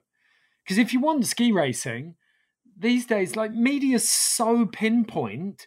If you want dedicated ski racing, go and watch Eurosport. And like you'll get every single run, every replay. Like if you're that into ski racing, you're not going to watch Ski Sunday. It's kind of like if you're super into football, you're not just going to watch Match of the Day. Match of the Day is for the casual fan. If you're into it, then you're You got watching Sky Sub. Yeah. all of Saturday's devoted to it. It's just the same thing. Like we're and BBC Two's directive is not viewing figures. Like BBC One is doing battle with the commercial stations, but BBC Two's directive is to create content that niche content and they're not after like our Ski Sunday is not measured on the number of people watch it, and it does actually have some decent numbers. It's measured on, I don't know why they call it AI, but it means audience appreciation, and it's a score out of 10. And Ski Sunday is one of the few shows that's measured on that scale on any channel that consistently scores above 8. We're like an 8.1, 8.2 always, and that's what the commissioners care about, and it consistently delivers for audiences. And that on that front, I'm really proud of it. In that we've turned it into something that covers. It shines a light on every area of winter sport. I think nearly every area. Yeah, I think you should be. I think you're never gonna please everybody, are you? But it seems like really, really well rounded to me. Like you've got I mean, the idea that you would have Jamie Anderson and Mia Brooks doing a thing on Ski Sunday like 10 years ago even would just be laughable, wouldn't it? But equally, you've still got like the core ski stuff and yeah, and Shemi, yeah, I think Shemi this year, because we had time not traveling, she built some like stuff that I like, just how a slalom course is laid, how much difference the gliding makes, and like just little things like that. We're like, oh right, okay, and it actually brought the ski racing to life for me. I watched more of the ski race. Like confession, I don't watch a lot of the ski racing. I watch a bit of it, but I watched the big races. But I watched a lot of it this year. Mainly because we had a Brit doing really well as well. All right, I'll let you off. Who was that one by? Sorry, reading Instagram is not like the most dynamic podcast content, is it? Sorry, everyone. Ads on tour, that was. Okay, next one. AJ Kemp asks, does the Freeride World Tour need to learn anything from natural selection to stay current? There's a couple of questions on natural selection. So, and I'm sure you've got some views on that. So, yeah, what do you reckon? No. First answer, gut answer. I haven't actually thought about that. I think that there were obviously some small learnings, which in technical terms, as someone who works in TV, you're like, of course they've got to have drones now. Like they've got to chase drones down the hill, and they're doing that. And the drones that they had at the first 2 Freeride World Tour events in Andorra show you just how good those cats were in Jackson. Like they were really struggling. And interestingly, if you want to get really nerdy on this, the Freeride World Tour pilots deserve a bit of credit. The hardest thing to do on a drone is to lose altitude because you can't power through that. You can't power the drone down. You've got to wait. That's one of the moves that gravity's got to work on. Every other direction you want to go, the drone can accelerate into it. but you can't accelerate the drone down really fast. So descending really quickly is very difficult. And you saw that in natural selection on that Jackson face, and that is about half the gradient, maybe even less than the Freeride World Tour faces. So they're going to struggle to replicate that. A very steep face is hard to track on. But in terms of the format, you can't go toe to toe. You can't go head to head. I love that single run format, all or nothing of Freeride World Tour. To me, that's the essence of it. And it's one of the things, if you want to compare and contrast that format question with something like Red Bull Rampage, the big mountain freeride mountain bike event, they have 2 runs there. And the second run's consistently a washout. It's always windy. Only half the field show up for them. It's such an anticlimax for me, that second run there. You look at all of the big ones, and you only have one race in Formula One. You only have one descent at Kitzbühel. You only have one run in the Freeride World Tour. And I love that pressure that the athletes got to deliver in that 1 minute 30, 2 minute descent. So the entire season comes down to 10 minutes. I love that part of it. The one thing I would like to see the Freeride World Tour do, and it's not a learning from natural selection, would be change the venue more often. I think it's unfairly weighted to the more experienced skiers who've been skiing the same faces for 4 or 5 years now. Fieberbrunn, Kicking Horse, Hakuba, Verbier. I think Verbier deserves to stay at the end. There isn't another face like that in the world. And as the event has proved over the last 10 years, people are still finding lines on that. The level's going up and there's new lines being opened up. So, but I think the others, they're smaller faces, they're more limited, and you're starting to see, I watch a lot of it, but I start to see repetition in there. Yeah. I'm really looking forward to the next 2 legs of natural selection, because they're going to be way more freeride orientated. Like Jackson was always going to be for the freestylers, really. And it was designed like that. So the Alaska leg is going to be pretty fascinating. So how does it work? How many people can get into Canada? Will we see the same athletes? And is Alaska, how many people go to Alaska? I actually don't know, which is slack, isn't it? I think off the top of my head, I think Canada with the quarantine is tricky. I think it's going to be basically like a Canadian field, really, in Canada. Yeah, I don't know. It's all being announced this week, okay. Which is, I know that numbers in Alaska are very limited, aren't they? And it's super limited. Yeah, I felt for Marion Haerty, for example, and Victor De La Rue, not so much. I thought Victor's one of the and Niels Minnick, they're 2 of the Freeride World Tour athletes who can really mix it up there. But I thought Marion wasn't, Marion is a very, very strong rider.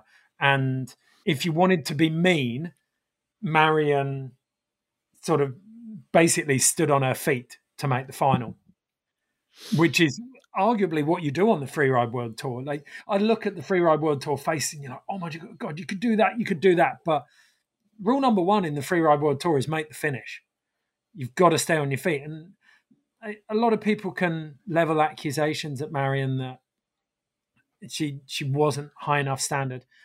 Give her a run in Alaska and come back and say the same thing. She will wipe the floor with a lot of those women in Alaska, I think. Yeah, but I just think as well, like, the judging will work itself out. Yeah. It was the first one. Like a lot of, obviously, there was comments about the judging at natural selection, let's just put it that way. And I did give Travis the opportunity to kind of go there if he wanted to. I was never going to go like, you fucked up the judging, mate. Like, let's talk about that, because I don't think that they did. So like I did sort of give him I was like, let's talk about the judging. And my view is that it'll just get worked out. I just think it's like everything. I have no qualms with the judging. I thought it was brilliant.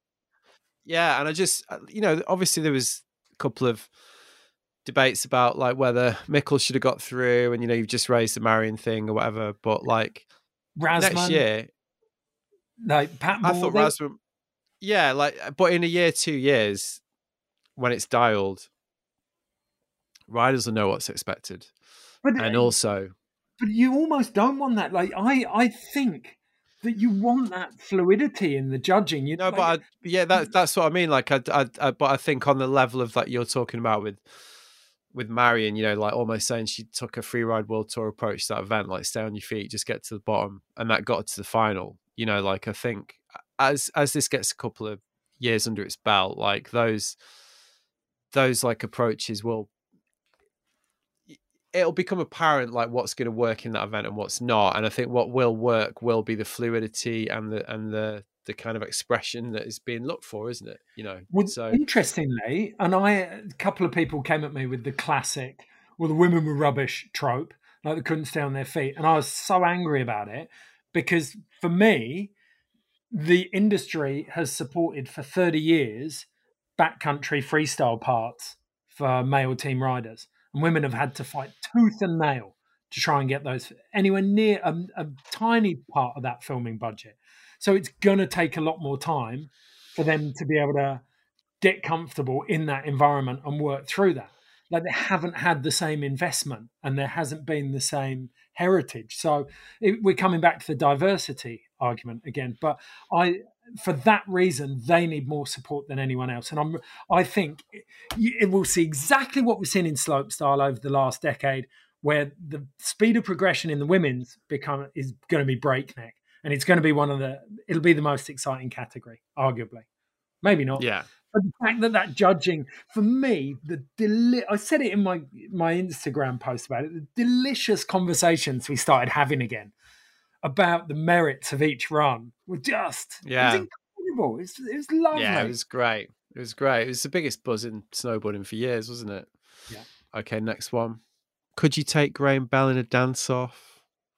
100%. What do you see? Here we go.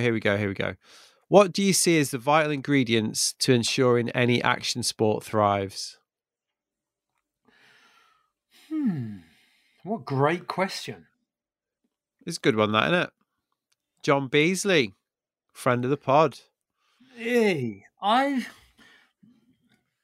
think adversity is like, and I'm only looking historically here, but you need a degree of adversity which creates camaraderie and solidarity amongst the people doing it. I think one of the key ingredients in action sports is that they're hard and they hurt. So if you're doing them, there's kind of this unspoken bond between people that you have worked hard. And the better you are, the harder you've worked and the more you've got through. So that creates that, you get that bond. And that's where I think we call it action sports, but like you suffer for your art. And I think there's an element of artistry there. It's creative. So you need to have self-expression, you need to have adversity. And I'm not sure, the third ingredient I would say, and I'm not sure whether you need it or whether it's a product of the other two, I'd say maybe culture. Like, does the culture grow out of the creativity and the adversity, like the stories that you want to tell, be them musically, like on?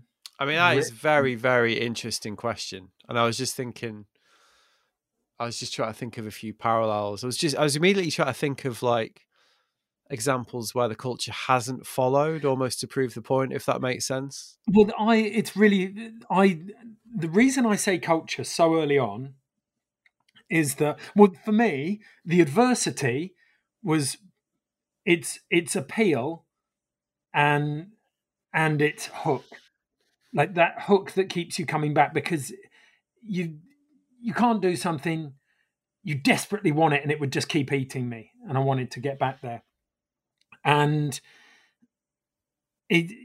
but the culture is, having done so many Olympics And having been around the sports that don't have that, like, or what they've got is so woeful.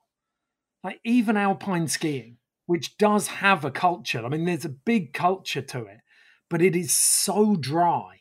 There's no art. There's very little art, good art inspired by alpine skiing. There's no music beyond kind of oompa bands. It's like, but you look at snowboarding, skateboarding, surfing, like the music. Like I was reading, going back to Curator, and reading the Boarding for Breast Cancer piece, and just remembering those events back in the 90s where like you had the Beastie Boys playing. Like I remember the Chemical Brothers and the Prodigy coming up to Val d'Isère because they both wanted to go snowboarding and playing a gig in Ladai. Utter madness. Like that's what snowboarding brought to the mountains. It's like you had that kind of culture, and you look across the fence at the sports who don't have it, and there's nothing there. It's bereft. And so for me, that's got to be one of the key ingredients. Do the other sports, are they jealous of it? Of that? Do they notice that? No, because it attracts a certain sort of person. Like if you're into snowboarding, then I mean, this is one of my great fears: is that the culture is drying up. I actually think this winter I've had my confidence. My confidence has returned that maybe it isn't dying out. But for a long time, I feared that the Olympics was killing it. That we were getting people come into the sport whose sole goal was to win an Olympic medal. And that was their career path, because the industry collapsed to such an extent that that was the only way to make a living out of it. But I feel like that tide has been turned slightly. But I think people, like, if you're into alpine skiing, I don't think the only person I ever thought that with was Bodie Miller, the American downhill skier, heavy drinker, wild child, and he just didn't fit in alpine skiing. And I thought, you would love snowboarding. You would have been really good at this.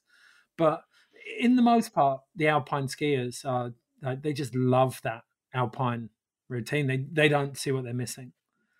Right. And you gravitate towards what appeals to you, don't you? So yeah. Just I've never really thought of it like that though, especially in that Olympic environment, because I mean, Jesus, this year when skating and surfing's in it, it's going to be quite the standout, isn't it? So I just wondered if there was if any of the other sports in that environment, when you suddenly see this like what are quite evidently like really vibrant cultures arrive, if there's any acknowledgement that it's different, really. Well, the one that always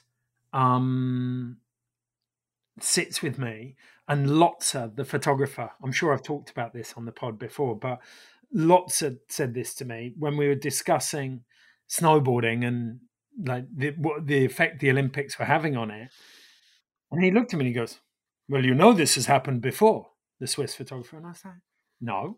When?" He goes, "Hot dog skiing." It's like it was the raddest thing on the mountain in the 70s. Like hot dogging in the 70s is what snowboarding is in the 90s. He said, look at it now.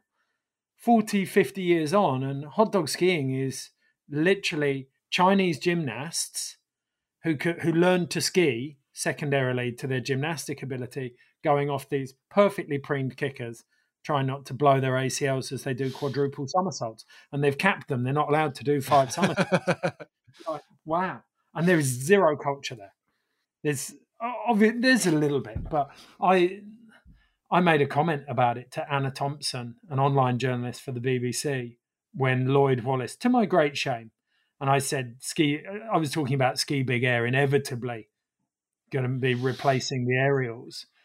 And Lloyd Wallace, a kid who's worked insanely hard, gone through some horrific injuries to get to the Olympics, and me basically telling him his sport was on its way out was his reward for doing that. That was about the extent of the coverage he got. So I felt pretty bad about that. But I don't, that's sadly the way it is. But and the weird thing is the Olympics are chasing down these sports that have culture at their very heart, and then they strangle that out of them and move on to the next one. It's a worrying trend. Yeah. Yeah. Sorry, Okay. I've bored you to tears there. No, not at all. Not at all. I was more thinking like, you know what it's like, Ed. You've got three things going on when you're doing these things. You're looking at the time. You try to look at Yeah. your Instagram account. So that's just that's my poker face. Phil Young's put one on, which I'm not going to say. I'll maybe leave that for when the tape has stopped rolling. Suffice to say, it involves 2 pence pieces. Oh God. Richie Spider asks, and this is a good one probably to end it on, I'm going to say. What's his perfect Sunday? Since it is Sunday where you are. Cool. And you probably had a lot of time to think about this. Well, I've spent a lot of time practicing. Perfect Sunday. Depends what season it is. But I live in Wanaka, so if it was, there'd be a skate for sure. If it was winter, it'd be a split board. There's some epic terrain out there. Go up to Treble Cone, hike out the back, and have a really nice split board. Come back down, maybe a bike ride, or I mean, for someone who grew up in the UK in council skate parks that are consistently put on the cheapest land, which usually meant the roughest areas, New Zealand skate parks it's like nirvana. It's unbelievable. They're literally lakefront or oceanfront, and the skate park in Wanaka sits on the lakefront. It's like being in Montreux, staring out over the mountains. It's insanely beautiful. So sitting down there with all of the crew, having a nice skate, probably take away Mexican, and then bike ride home. That'd be a good Sunday with the family for me these days. Maybe a kicker session in there somewhere involving landing my first double backflip. Nice. Well, Eddie, there we go. Oh, Episode 150A, third appearance. How was that? that was really, really good fun. Thanks for having me on again. It's like That's all right. I'm in awe of what you've created and the quality of every single pod. They're brilliant. I'm still, despite being on it, I feel a bit Jim Davidson, but I love it. Absolutely love them. And Jim Davidson, how do you mean? get to be on them and then listen to them all. You know, what was it? Can I sing the theme tune? Yeah, well, I mean, you were first guest 4 years ago in the front of your car at ISPO. It's pretty funny. Feels like a while ago. Feels like a lifetime ago, Ed. And I believe remember that's what you thinking say at the these time, days. I'd listened to a couple of podcasts, but I was like, wow, this is pretty ambitious. Good luck, Matt. This should be fun to see. But I mean, it's phenomenal. It's the body of work that you've created there, and I think what I've been most impressed with in the last year is how topical it's become. Right? That's what I've really enjoyed, is that they're not just people coming on and talking about their life stories, getting some really, really interesting subjects covered. So You know me, I've been trying to crowbar that shit into this for years. Finally got an outlet where I can do what I want. It was really great, Ed. It's great to see you. yeah, oh, thanks for having me on again. It's been fantastic. So there you go. That was me and Ed Lee, and I hope you enjoyed it. Really brilliant chat. I sure did. Big thanks to Ed for breaking his quarantine routine to make his third appearance on the show, and for the kind words about the podcast at the end there. I've also put this one on YouTube, as in the whole live pod, the video of us chatting, not just an audio only one. I did that for the Travis Rice episode, and that went down really, really well. So people obviously really like watching podcasts as opposed to listening to them. So yeah, you can find me on YouTube, Looking Sideways Podcast, see the Travis one in full, and also see the Ed one in full. I'll be doing more of these as time goes on, I think. So yeah, subscribe over there. You can also find me at Instagram at We Look Sideways. You can find me on Vero, which is important if you want to pre-order the book, which is going to be happening soon. And you can sign up for my newsletter if you want to find out up-to-date information about the book and the podcast over at my website, www.wearelookingsideways.com, where you'll also find the full archive, the blog, links to my social channels, everything really. There's loads of stuff on there, so go and have a look. Yeah, that's it. No real housekeeping corner for this one. I'm going to save that for the end of episode 100B with Owen Tozer, which should be sitting in your podcast inbox right now. So, maybe go and have a listen to that one, and I'll see you there. Nice one.